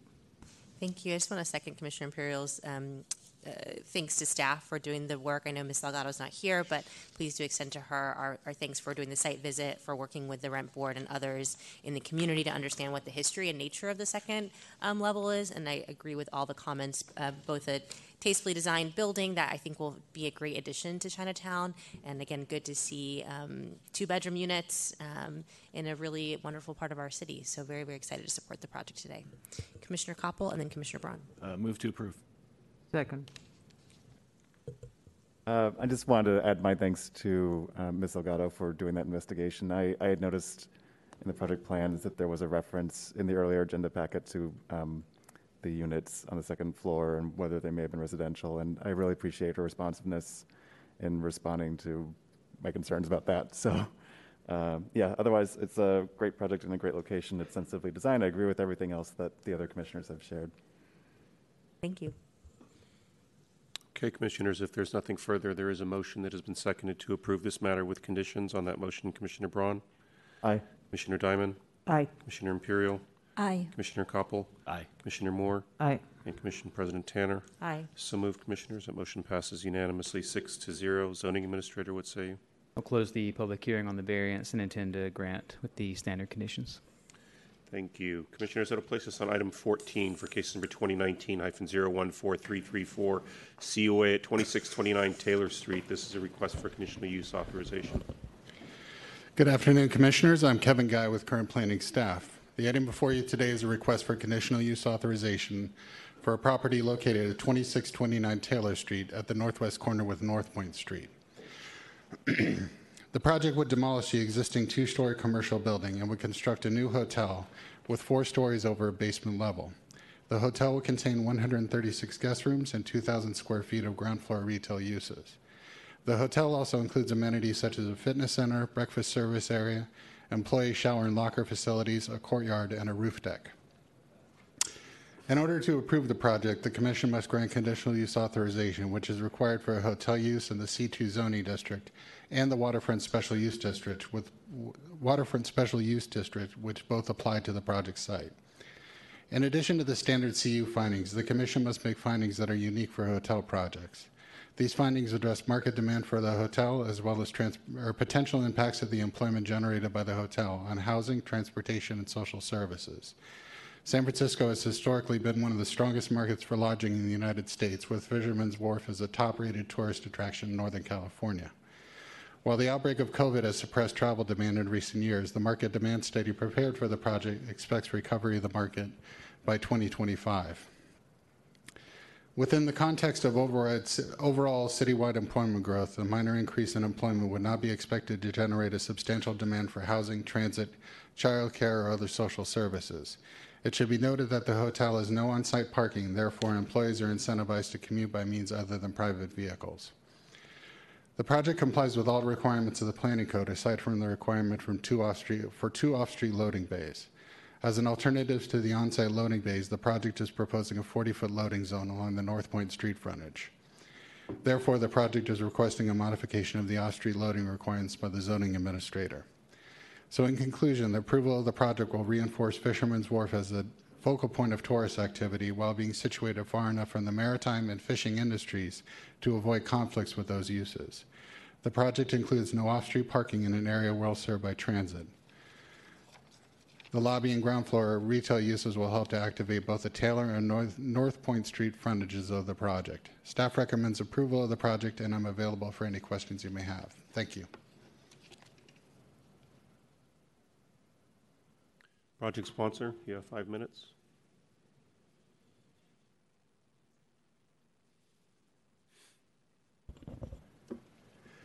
Good afternoon, Commissioners. I'm Michael Stanton. I'm the project architect for this proposed hotel. With me is Mujan Wang, who is my Vanna White today, but he actually is my project architect who has done a fine job on this. Our client, Scott McChesney of the Black Ridge Group is also here. Scott is an experienced San Francisco hotel developer. He and his partners oversaw the development of the 701 3rd Street Hyatt Place, which is down by the ballpark and quite successful. I'd like to use our time to do 4 things. First, a brief look at the location. As Mr. Guy said, it's at the corner of North Point and Taylor. Currently, the site's occupied by post-Second World War strip commercial in a variety of architectural styles. Here's a couple of views of it. This is the North Point view. The project we propose is best explained in 2 drawings. First is the floor plan. It's a donut-shaped hotel with a generous courtyard in the center that's 50 by 50, which is the distance across Church Street, across 24th Street from storefront to storefront, to give people a sense of scale. You'll also notice that it's a high percentage of double rooms, double queens, 48 proposed in the hotel, making this a visitor-serving family hotel. As Mr. Guy mentioned, there are no meeting rooms, there's no ballrooms. This is a visitor-serving tourist hotel. The queen rooms also connect to the king, so there's a lot of flexibility for using the hotel for families. The section is the other drawing which helps explain it. You can see that we have a continuous facade of retail along Taylor Street, which is the major access from the cable car to the wharf and back, reinforcing the retail that is currently there. And you can see the courtyard and the generous space between the units in this indication. I'd like to point out a couple of other issues about the architecture. Next, Moosh. Keep going. We are proposing a fairly generous roof deck which complies with all the city's current living roof requirements. It'll be for occupants of the hotel only. It's passive recreation. There's not a bar up there. There's no activity like that, but it's still nonetheless going to be a fine place for people to get up and look out and enjoy the city. Some modification to this roof plan will result from the implementation of the requirements for active solar that are in the current California Building Code, but we'll work those out at the staff level. Here's a couple of views of the hotel in the street context, one along North Point and the other along Taylor. You can see that the design is consistent with the scale and rhythm of the roads of the streets on both sides.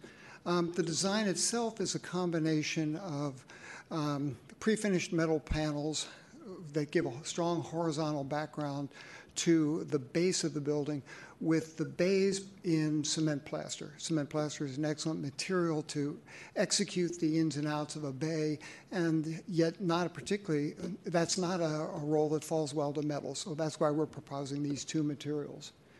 Here's a couple of views of it. This is the view down Taylor Street, and the next view is along North Point.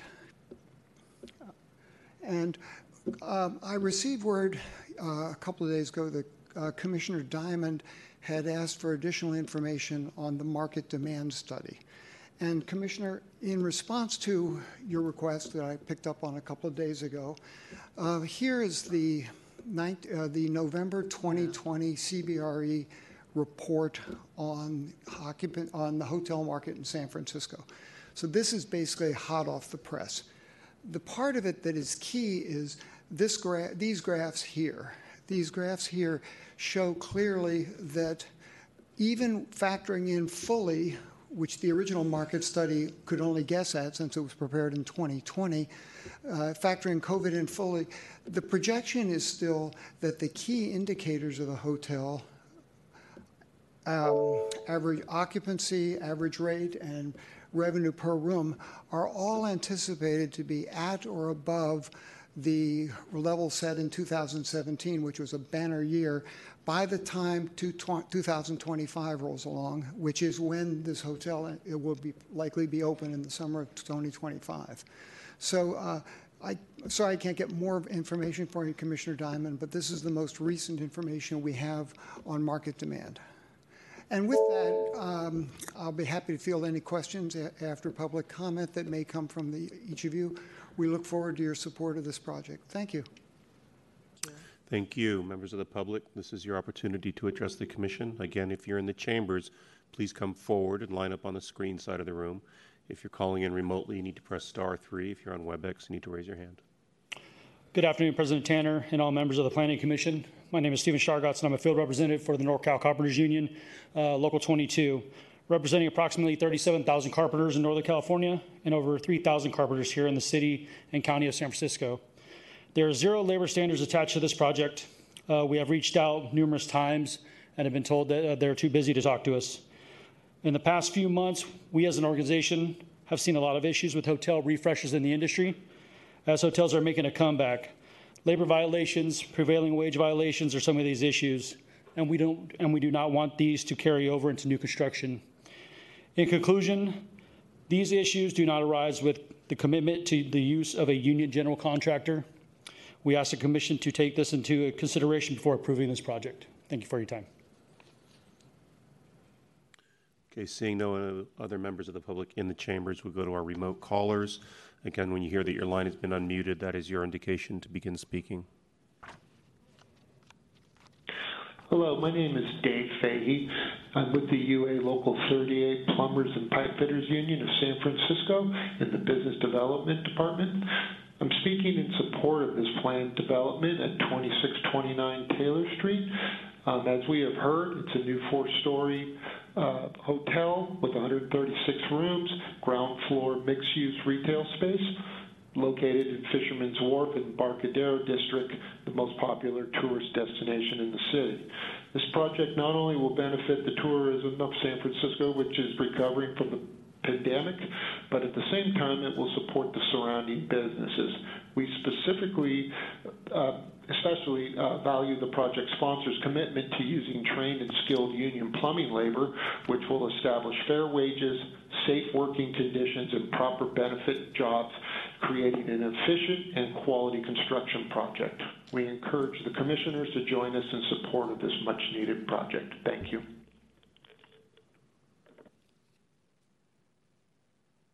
Good afternoon, Commissioners. This is Cynthia Gomez, Research Analyst from Unite Here Local 2. We represent hotel and hospitality workers, and we are in support of the proposed project at 2629 Taylor Street. As a union representing hospitality employees, we are concerned with whether new jobs created in this industry will serve to lift up the community by providing living wages and working conditions for the hardworking people in our hotels. And hotel developers have historically supported the creation of good quality jobs by agreeing to remain neutral and presenting no encumbrances to efforts by their employees to form a union. The developer of this project has worked with our union to sign such an agreement and has also signed an agreement, as you've heard, that will cover the building trades for the construction of the hotel. So we support this project for its guarantees of good quality jobs, and we urge support for its needed approvals as it makes its way through the planning process. Thank you.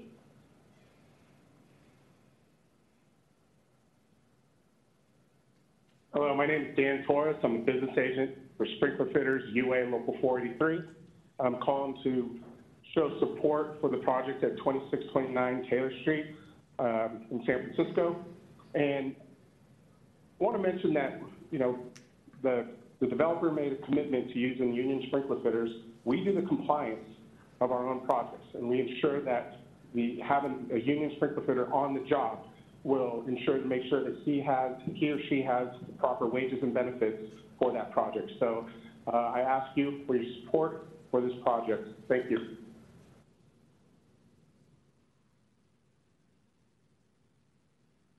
Hi, Commissioner. My name is Josh Vallis. I'm a business representative for Local 104, and I represent 10,000 sheet metal workers. I'm calling in support of this project located at 2629 Taylor Street. Not only will it benefit our members and our apprenticeships and get members back to work and the community back up and running, it'll benefit the city in general. Money made here is money spent here, and it all comes full circle. So I would strongly suggest you support this, and let's go. Let's get it done. Okay, thank you. Last call for public comment. Again, if you're in the chambers, please come forward. If you're calling in remotely, you need to press *3. If you're on WebEx, raise your hand. Seeing no additional requests to speak, Commissioners, public comment is closed, and this matter is now before you. Thank the project sponsor and staff for the project and explaining, especially kind of catching us up on the 2022 hotel report.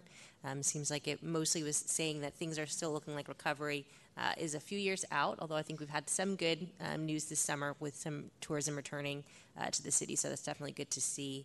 I think the hotel seems to be very well designed, very thoughtful, a great location. I'm happy to see no parking. Again, encouraging even our tourists to, I think, walk and bike and to use other means, transit to get around the city, especially in this location where I don't think it's not really very fun to drive anyways, if you have a car, quite frankly. So we're doing them a favor, I think, in that regard. With that, I'll call on Commissioner Moore and then Commissioner Koppel. Very much in support of the project. This particular site has looked for a new use for quite a few years. I remember a number of years ago there was another application in front of us which did not fare so well, or the time wasn't ripe for it. Glad to hear that we're moving on forward with the hotel, coupled with the encouraging forecast for the hotel industry for San Francisco. I have one question, and it's a curiosity for Mr. Stanton. It is so unusual that the adjoining building on North Point to the west has this acute angle interfering really with designing your property on its own. How could that happen? This is a question, a curiosity question on my part. Well, speaking through the chair, I have no idea. The other block it's a perfect 137.5 by 137.5 square, except for that little cutout. Yeah. And the adjacent building to the north of it on Taylor is the adjacent lot is the same size. So I have absolutely no idea. It did provide a bit of a challenge for the design of the building. Yes. It requires us to return that facade along what would normally be a party wall in the same material that we're using on North Point, so that we won't have that ugly transition from a good facade, if you will, on the public street to something more minimal on the party wall. So we're returning it back there. But I have absolutely no idea how we got that jog. It would be interesting for historic preservation to look at the history of the battles between those owners in those early days. But I'm in full support. Thank you for that explanation. Thank you. Commissioner Koppel. Definitely in support of the project today. Really happy to hear Local 2 call in to support not just the temporary construction of the building, but the permanent employing of, ideally San Francisco residents making a good wage, working in the hotel full time. Really appreciate the no parking and the efficiency done, prioritizing the family style units. Great, thank you. Commissioner Diamond. I very much appreciate the responsiveness to my question about market demand. We're required to make findings, and it was making me uncomfortable relying on a 2020 study. So thank you for the scurrying I'm sure it took. You said that was November 22 was the date of the study. Was that right? Terrific. So then I just have one architectural. Yes, ma'am. Thanks. I have one architectural question. You have hotel rooms in what's called the basement that front on the courtyard.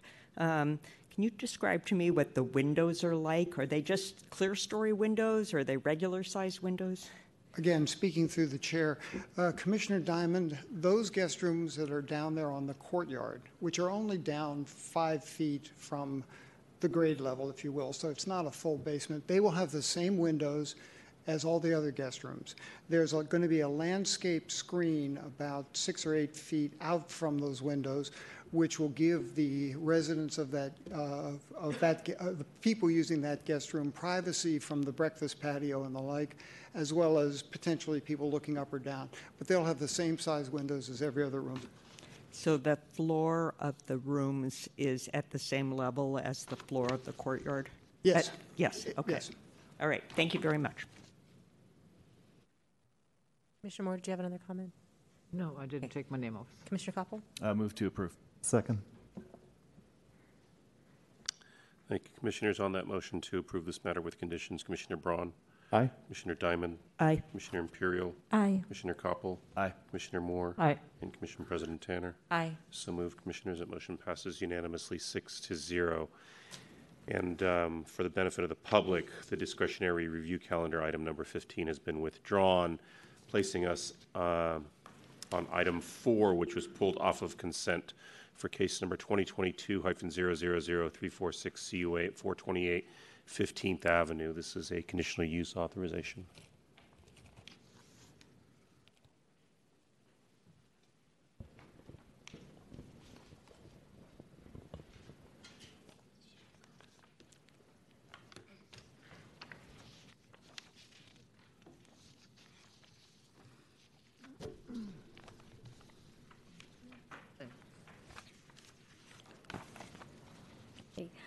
Good afternoon, President Tanner and Commissioners.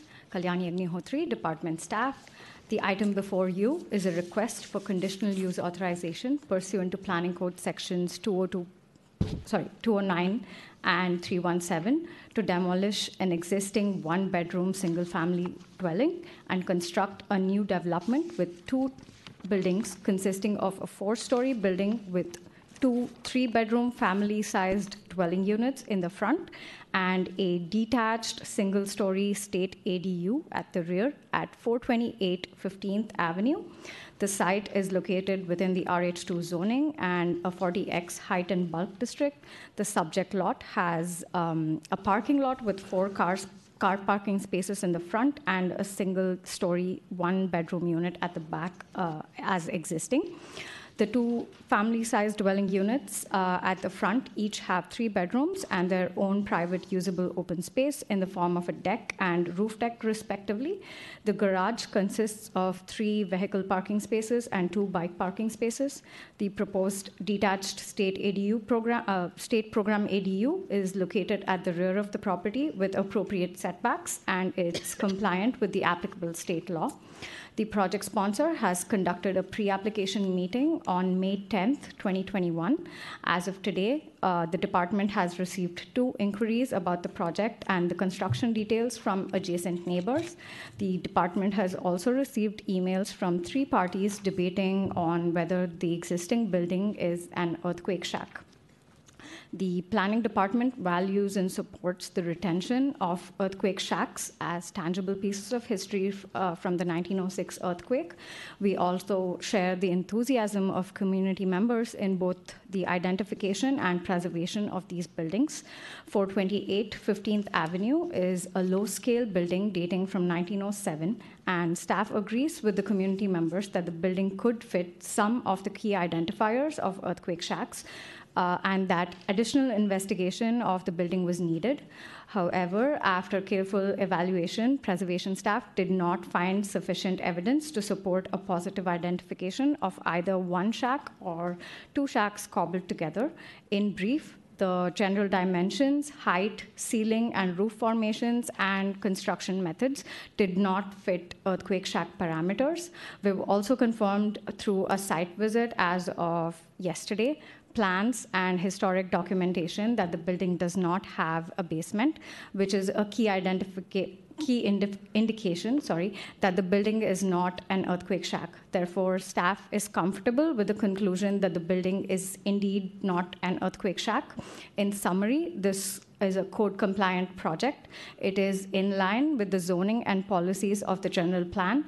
It infills an underutilized parcel to provide new family-sized housing and also maximizes the density on the lot. The department recommends approval. This concludes my presentation. I am here for any questions. The applicant has a short presentation, and I will hand it over to them. Thank you. Also, the most updated plans and the red line motion have been passed out to you as printed copies. Thank you. Project sponsor, you have 5 minutes.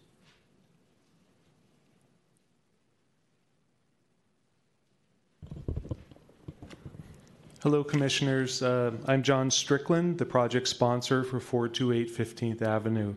Thank you for allowing us to present our project today. Joining me to help answer questions will be project architect Zach Madry of DMARC and Tara Sullivan of RJR. 428 15th Avenue is a family housing project. It's been designed with San Francisco planning guidance received and much compromise is given. It will contain, as you know, 2 family-sized homes, and after review and request, we've also included a state-complying ADU. I personally have been building small family housing projects in San Francisco since 1989. My 3 children were born here and raised south of Market. I'm devoted to my family, to my community, and to my business, and to the city, which I truly do love. My children went to school in Soma, and I helped entitle their school building with the support of our supervisor. As we walked down Folsom Street, I would always tell my kids about the Planning Commission or the Planning Department's master plan for south of Market for our neighborhood. And as teenagers, they now still believe me, and I believe in it as well. And like most of you, undoubtedly as well, I've watched most of my friends move out of the city over the years. There's been a variety of reasons, from easier commutes or better professional opportunities or less regulations and rules, or more personal reasons like a desire for a walkable and safe neighborhood, or to be closer to family to help them, or for the desire for better schools or choices for their children, or simply for a home that's large enough to coexist with their teenagers and perhaps their parents. All good people, all valid choices, but slowly each one has drifted away. The end result I've seen with this outward migration that I've seen has been less children walking the streets and less community engagement and longer drives for me for prearranged play dates and sports. From that distance created, my friends' children have now been transformed into identifying as visitors or tourists when they come to visit us in Soma.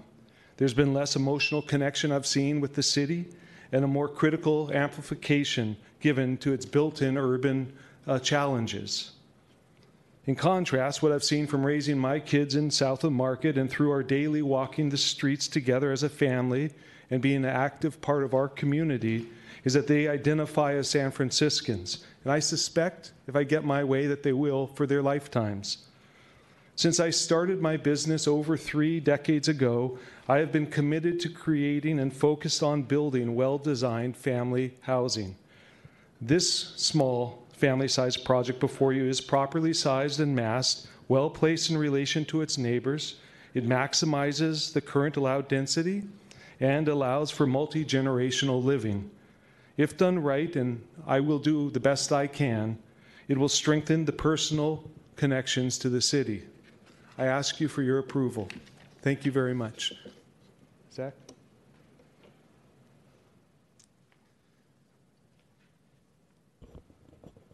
My name's Zach Madry, and I'm architect with DMAR Studio.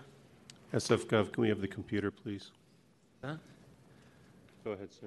Stops of time. You can continue your presentation. I can help you move the slides. Okay, thank you. We just have a few slides for you to review. Most of them focus on the addition of the ADU. Initially we were asked to confirm that the existing structure is not historical, and so we just had a few images. I know that there was a site visit yesterday, and I feel like that's been put to rest. If there's any questions, you can let me know. If you go back one slide.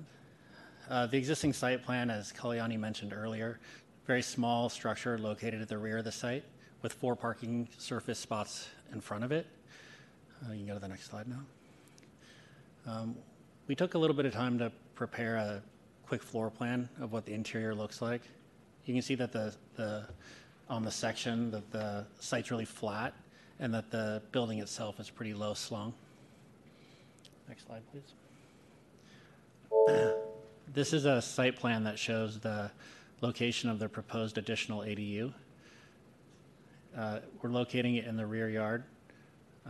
We're complying with all the state mandated requirements for setbacks. The net result of this ADU is 253 square feet. Next slide.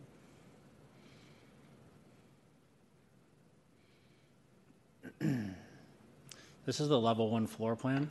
One of the things I should note is that we have a easement to provide emergency egress for the adjacent property. Sir, I'm going to interrupt you there just because your time is up. That's fine. But if there's any questions, please let me know. Commissioners may have follow-up questions, indeed. Members of the public, this is your opportunity to address the commission on this matter. If you're in the chambers, please come forward. If you're calling in remotely, you need to press *3 or raise your hand.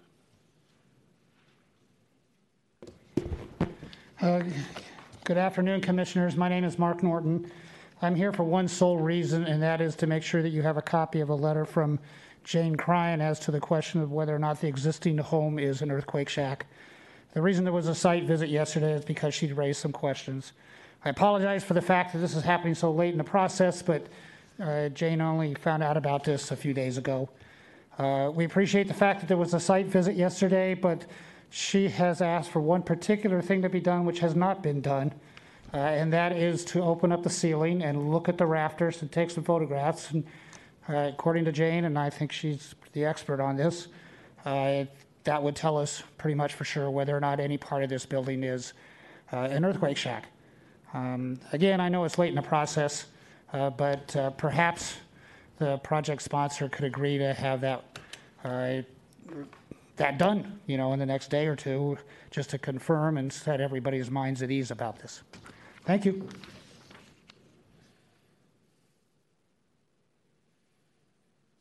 I want to thank the staff for going out there yesterday. I'm glad it wasn't raining yesterday, and to making sure there wasn't a basement, because that's what struck me in reading Ms. Cryan, who's the expert on earthquake shacks, cottages, that basements were required actually by the Board of Supervisors, which I never knew. And there was a house on my street that was torn down that people thought may have been an earthquake shack, and it had a basement, but it was torn down anyway. So I appreciate that. I suppose there's still the question of the rafters. I don't know. But I think, maybe this is a good outcome if it isn't an earthquake shack, because now you have an ADU. And so that's kind of all I want to say. And thanks again to the staff very much for all their hard work. Thank you.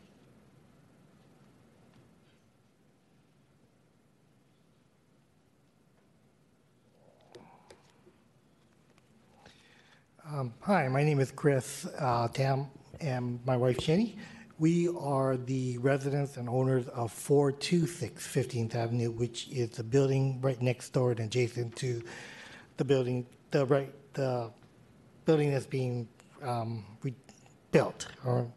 So I guess as a person, I'm not very familiar with the processes, and I was looking into the CEQA. I understand it's just purely an environmental viewpoint that we're expressing today, and so I think the viewpoint that I want to express as the neighbor is that one of the things is our house is an old story building that's like 3 stories that my father owned, and I became the new owner of it through his passing. And one of the big concerns that we have is the sun, and being able to enjoy the sun that comes from our property and then from the open area from that 428 50th Avenue. And we're really kind of concerned about, building this 4-story building right next to ours, about how much enjoyment, how much loss that we would incur by having that building next to us. We understand that more housing is needed, but we're also looking at our concern about what will be lost for us. We pretty much go in the backyard every day. We use it to actually dry our clothes. So we do the old-fashioned hanging clothes on the clothesline. We also grow lemons, and we grow other vegetables that we consume. We also dry meat outside for our own home consumption. So there's a lot of usage that we get from our location, and we're concerned about that being impacted. In addition to, it's been in our family for my parents and my family, as well as my children.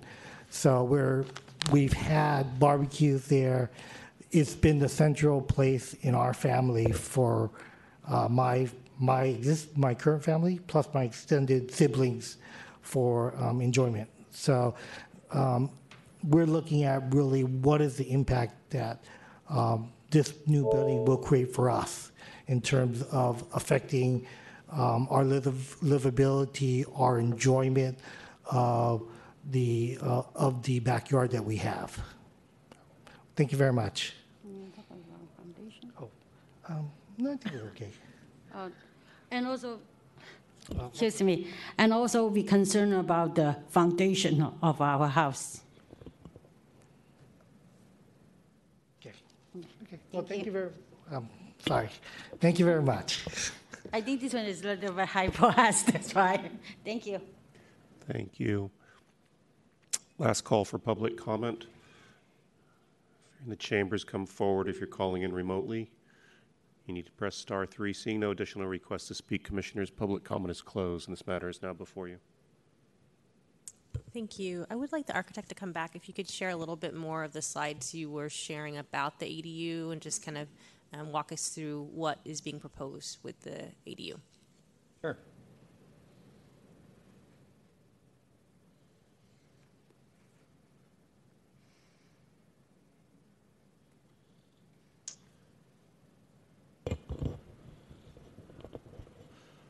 Thank you. So where we left off was that I was just talking you through the level 1 floor plan. And you can see at the rear of the property, we've provided a 253 square foot ADU. One of the other constraints on this property is that we have a emergency escape easement on the southern edge of the property. You can see that there. And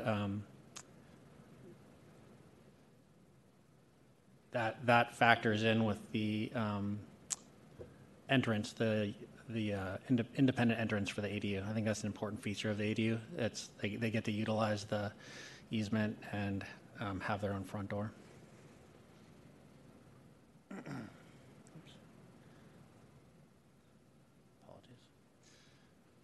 Apologies. So this is the second floor plan. The reason why we included this was that previously we had our usable open space in the rear yard.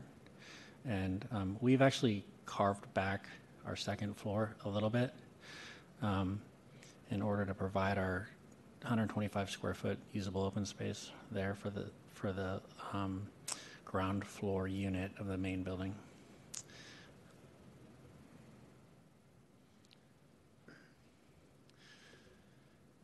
Here's a section that shows the main building in relationship to the ADU. The important things to note here are that we are considering a 16-foot or so height for the ADU in order to try to provide generous ceiling heights. The top of that coordinates with about the sill height of level 2, which seemed appropriate to us. You can also see the 4-foot setback from the rear property line. Additionally, should have mentioned earlier that we are using a 5-foot separation between the two buildings. We feel like that's an appropriate way to maintain light and air for the main unit. The ADU itself will get a lot of natural light through the north, east, and south sides of the building. Thank you. Those answers my questions about the ADU. I don't know if anybody else has questions about the ADU while we have him here. Commissioner Diamond?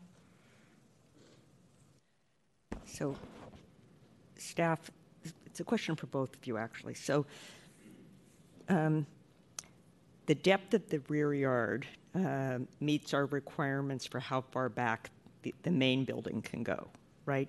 But for the state law, they couldn't build the ADU in the rear yard, right? We don't permit any those kinds of buildings in the backyard, in the rear yards. Is that right? That's a correct statement. Okay. And under our local ADU rules, could this ADU have been built in this location as opposed to the state ADU rules? So the state ADU does get waivers from open space and rear yard, and they can take away space from other dwellings on site. I don't think it's the same with the local ADU program. Okay. So I'm always happy we're adding more housing. It has really essentially eliminated the backyard, though. I mean, it creates light and air from the second floor up, but it has completely eliminated the use of the backyard with just, in my opinion, a very narrow passageway between the two buildings, 5 feet. It really doesn't create much opportunity for light and air. Did you consider other placements of the ADU in the rear yard that would have allowed for more light to come into the rear of the main building, use of the backyard by families that I'm just thinking of future families that live there with children, and the small deck on the second floor is not really a great play space for kids. It doesn't really substitute for a rear yard, and of course we're trading off our desperate need for housing, against rear yards, and I get that, and it's a state ADU anyway, so we don't have much say in the matter. But I am curious if there were other configurations that you explored that would have allowed preservation of some kind of space in the backyard that was usable. Yeah, I'm happy to talk through some of the constraints that are unique to the project that controlled us here. As I mentioned, we have the access easement on the south, which limited the locations that we could put the and building in. that's a 7-foot wide easement, is that right? I don't know if there's a dimension associated with it, but there maybe legally in the title amendment is, but basically it's for emergency access. Yeah. Hi, John Strickland again. It's a 44-inch easement, and so we tried to create proper space. So I believe we have it 4 feet at this point, which is the state code off it. So those figures ended up working. So maybe to quickly answer what we did look at additional options, and it had to do with that balance of trying to meet the requests for creating more density and adding the ADU, while at the same time not removing family housing option. And I think the end result, when we look at on a plan, I think it does look a little bit too close. But we have to create some sort of a trade-off in order to provide as dense housing as we can. Right. And where did the request to add the ADU come from? You keep using the third person, and I'm curious, but that was a planning department request? Sure, I'm happy to chime in. So their original proposal that was initially published in your packets was for a 2-unit building, maximizing the principally permitted density. Yeah. We received some feedback from commissioners to further densify via the addition of an ADU. So they sort of scrambled at the 11th hour to figure out a way to add an additional ADU in order to get that extra bit of density here. And through their various iterations, this was the only way that they could configure it through the state ADU program. So again, their original proposal was for a 2-unit building, and I don't want to put words in your mouth, but my understanding is that's their preferred alternative, but they're happy to oblige and provide this if that's what it takes to approve the project. Yeah, so I'm teeing up the issue just because it's a real policy trade-off for us as commissioners. On one hand, we absolutely want more housing, and any way we can increase density, especially on the west side. I think I've heard Commissioner Koppel call it gentle increases in density is obviously a good thing. On the other hand, I worry that we are creating housing that, while it looks like it's appropriate for families because it has 2 bedrooms, really doesn't meet the needs of families, at least with small children. And I just want to tee it up so we can all weigh in on that. Great, thank you, Commissioner Moore. Or Commissioner Diamond. Commissioner Moore, did you want to speak? I think this is exactly why the questions were asked to really have this commission to seriously start talking about where's identification appropriate and where not. It is a question that this particular lot is 29 feet by 91.7 inches, slightly shorter than the typical 25 by 100 lot that we have. And the question arose that we are still parking 3 cars. And whenever we park 3 cars, we're starting to reduce parking in order to accommodate a smaller unit. What struck me in this particular case is that both units are 2-story units, and you could question the appropriateness of family housing in stacked units to start with because of stairs, et cetera, particularly when the children are small. But I was really looking for the commission to start debating it as a larger policy question. This is almost just teeing off the discussion, and I would agree with you. The dimensions about the state ADU are creating some very tight situations.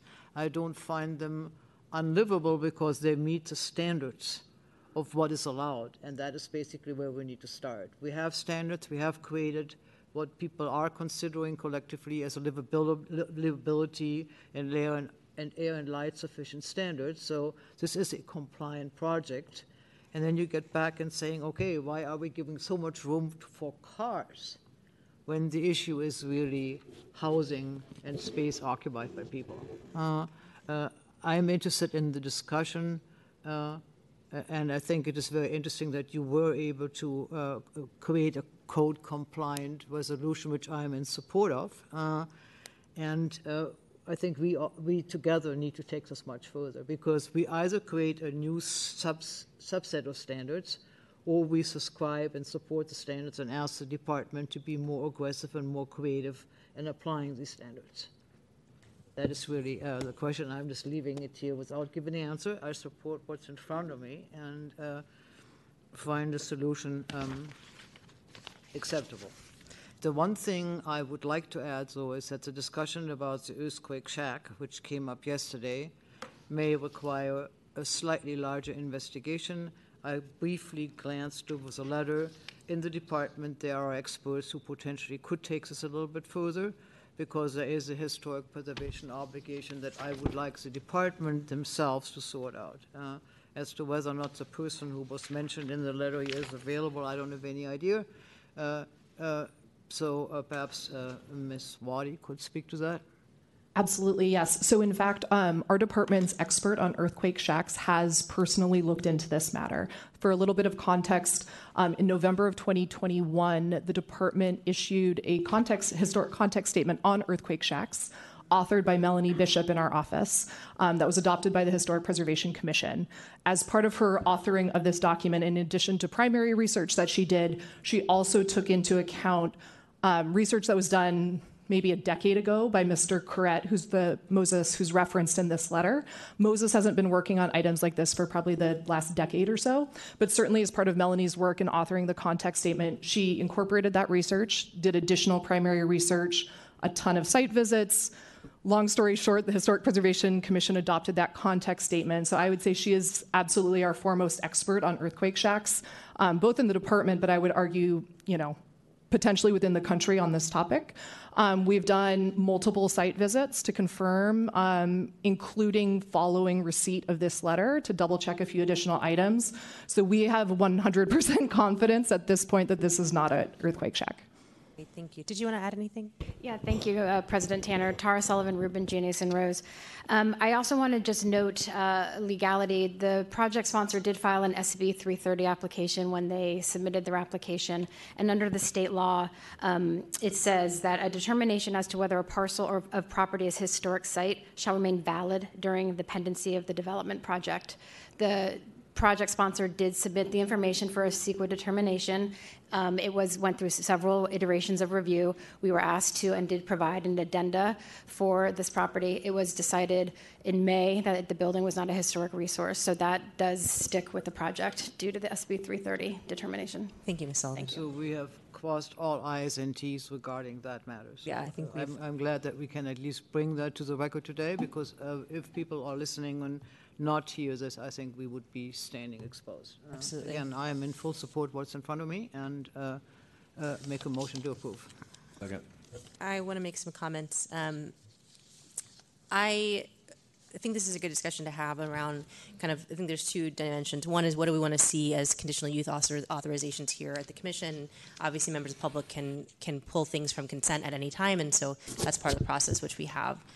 I think if we are going to be making good on our housing element, we will need to have more items that either we remove, and really the board removes conditional use requirements from certain projects, and or this body deems them worthy of being on the consent agenda. I think this should have remained on consent. I do not support the ADU, and I should say, if the Commission majority wants to have the ADU in the backyard, I'm not going to, I think it'll be fine. It's great.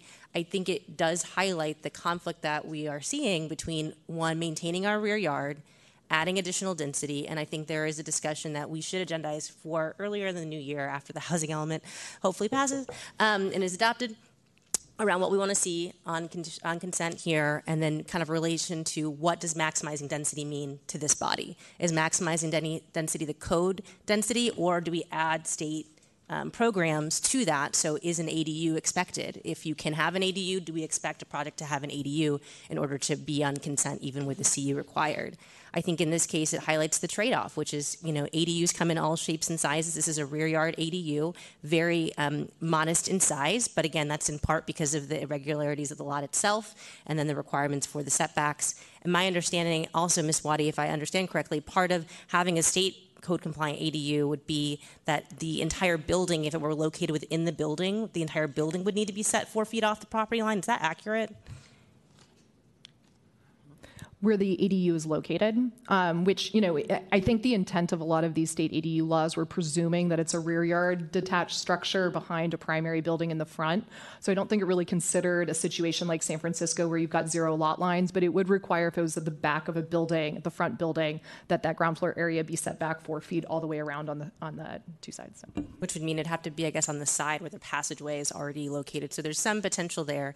I mean, there is 3-car parking here, but again, it's a 2-unit building. I don't think 3 cars is, I don't think it's particularly a lot of cars. I guess considering the number of bedrooms that are here, it doesn't seem to be overly intense amount of parking. So I think the ADU in this case is reducing the desirability of the project. That said, 3 units more than 2. So I can support it that way as well. So we do have a motion. It seems like it's been seconded to include the ADU, and I will invite other commissioners, though, if they see policy issues they'd like to have addressed later on or that are relevant here, I think it's good to get those on the table so we can bring that for discussion later.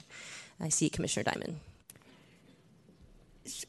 Do I understand correctly from the project sponsor that you would prefer not to have the state ADU? You're doing this because you think you need to in order to get our approval, that the staff is telling you that that's what the commission wants you to do? I'm fine building housing in San Francisco, and I enjoy building housing in San Francisco. I anticipate when I am without children in my house, I might live in a place this size because I don't require much.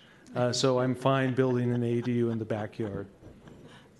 So I am uncomfortable with how we're approaching this issue. It feels like a one-off where we're saying in order to get our approval, to demolish a house, a small house and build, 2 units, you have to include a third. And I just think we should decide as a policy matter, because this is going to come up, how we handle it, and not do it on a one-off basis with this particular project. If they wanted to build an ADU, it's fine by me. The state allows them to do it.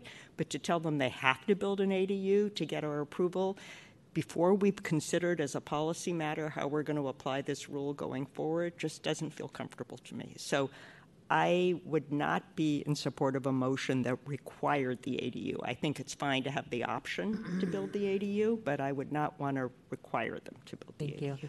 I'm going to call on Director Hillis. I think you may want to respond, and then to you, Commissioner Moore. I just wanted to remind you, back when we had conversations about the fourplex, Supervisor Mandelman's and then Supervisor Safai's fourplex bills, one of our recommendations was remove the CU requirement if it's not a historic building, there weren't tenants, but we would want to see the sponsor maximize density. And we had some debate as to what maximizing density is, and I think we landed on it being a project that complied with the zoning, not necessarily also adding an ADU. But if there was an ability to add an ADU, we would look at that. But I agree, it's a good discussion I think we need to have, especially as we're looking in the R districts to add density. Thank you, Dr. Hillis. Commissioner Moore?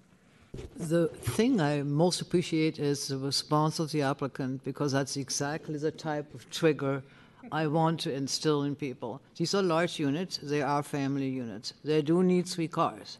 How are we going to densify the city so that everybody who wants to remain in the city can find a spot?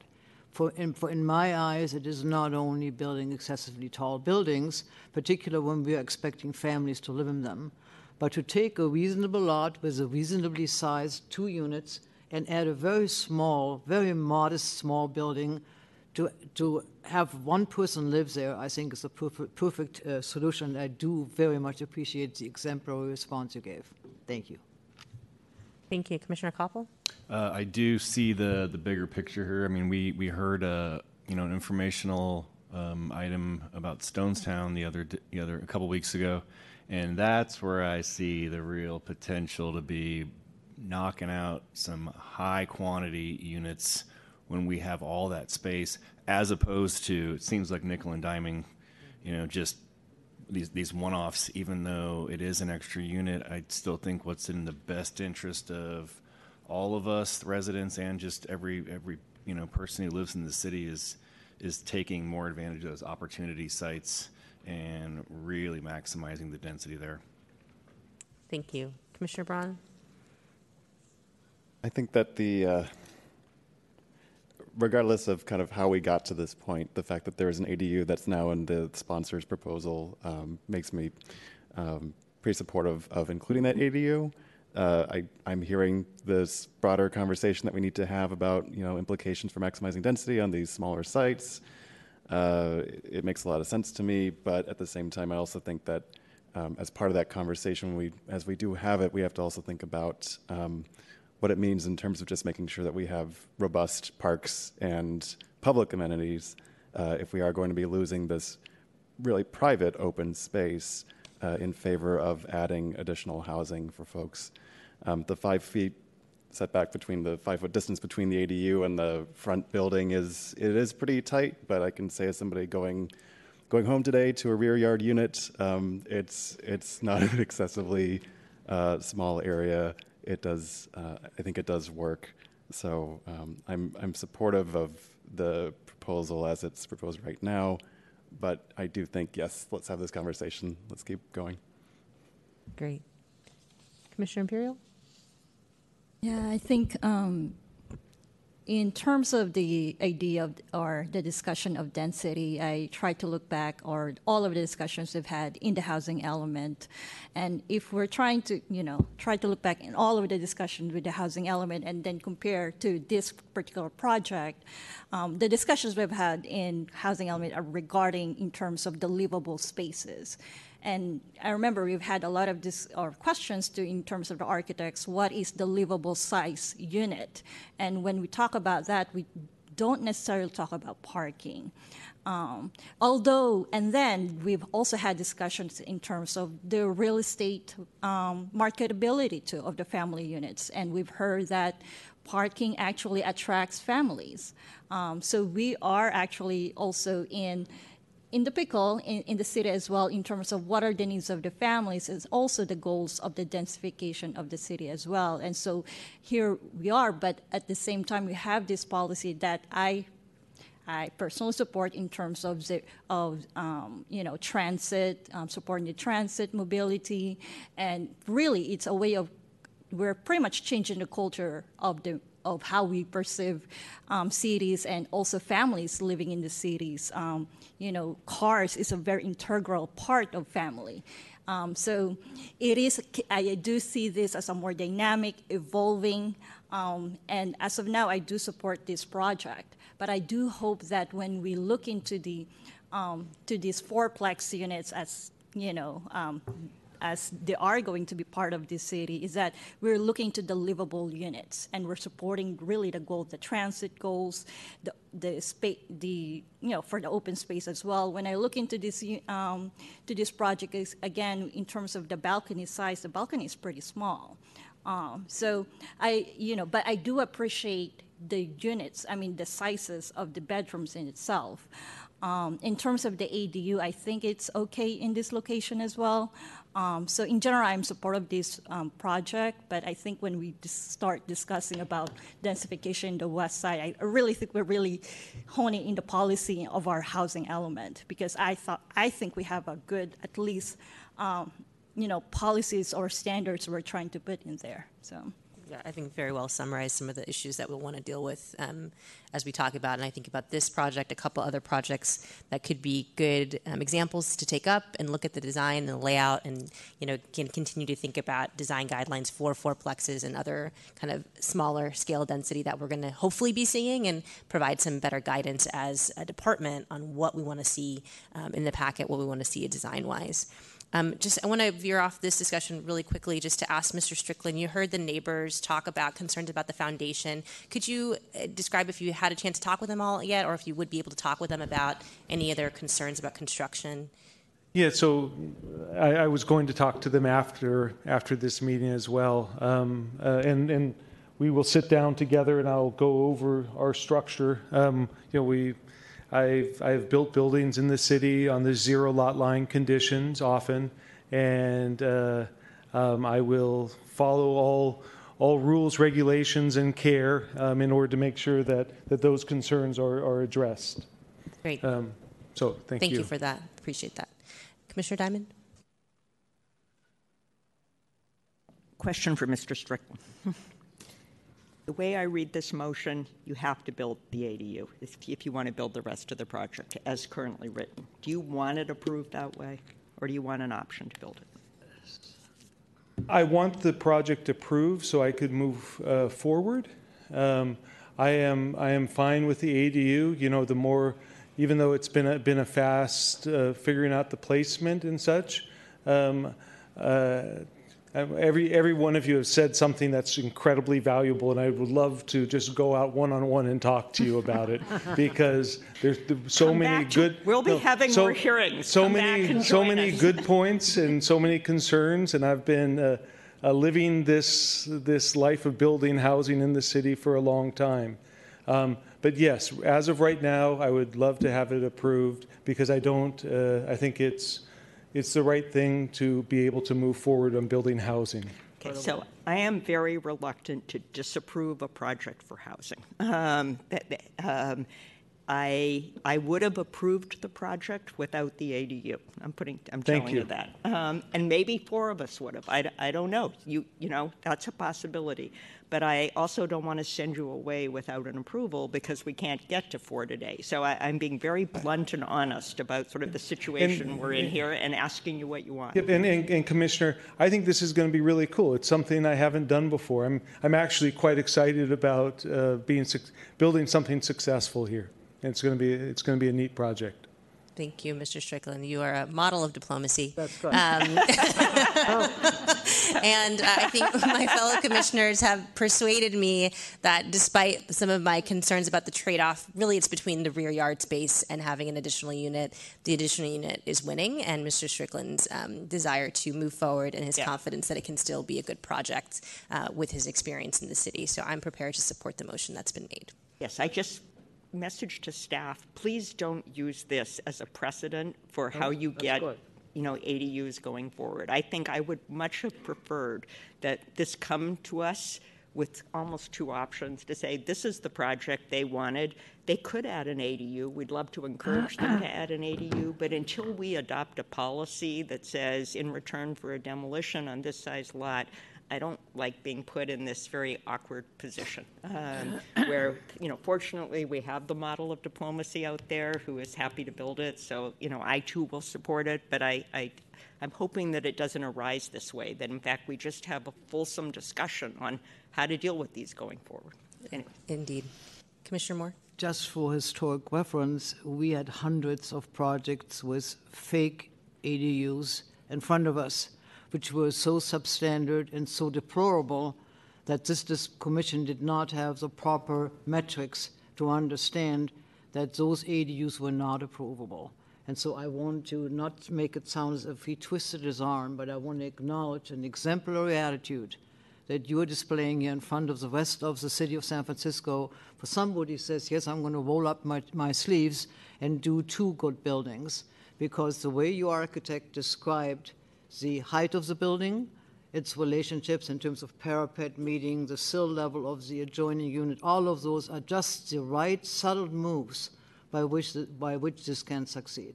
So, but I encourage for this commission to really take the challenge, So when we have scam ADUs, of which we have many, they're all over, that we say no. And that is a harder task. So together with the department, I think we all roll up our sleeves together to take the next step into livable ADUs and with the benefit to all.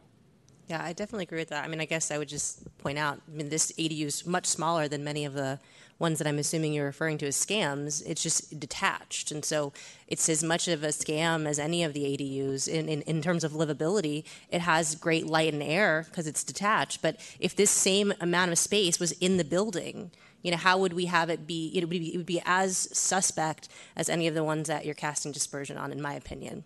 With that said, I don't see any other commissioner hands. I think we're ready to vote. Very good, Commissioners. There is a motion that has been seconded to approve this matter with conditions. On that motion, Commissioner Braun? Aye. Commissioner Diamond? Aye. Commissioner Imperial? Aye. Commissioner Koppel? Aye. Commissioner Moore? Aye. And Commission President Tanner? Aye. So moved, Commissioners. The motion passes unanimously 6-0 and concludes your hearing today. All right, we are adjourned. Thank you.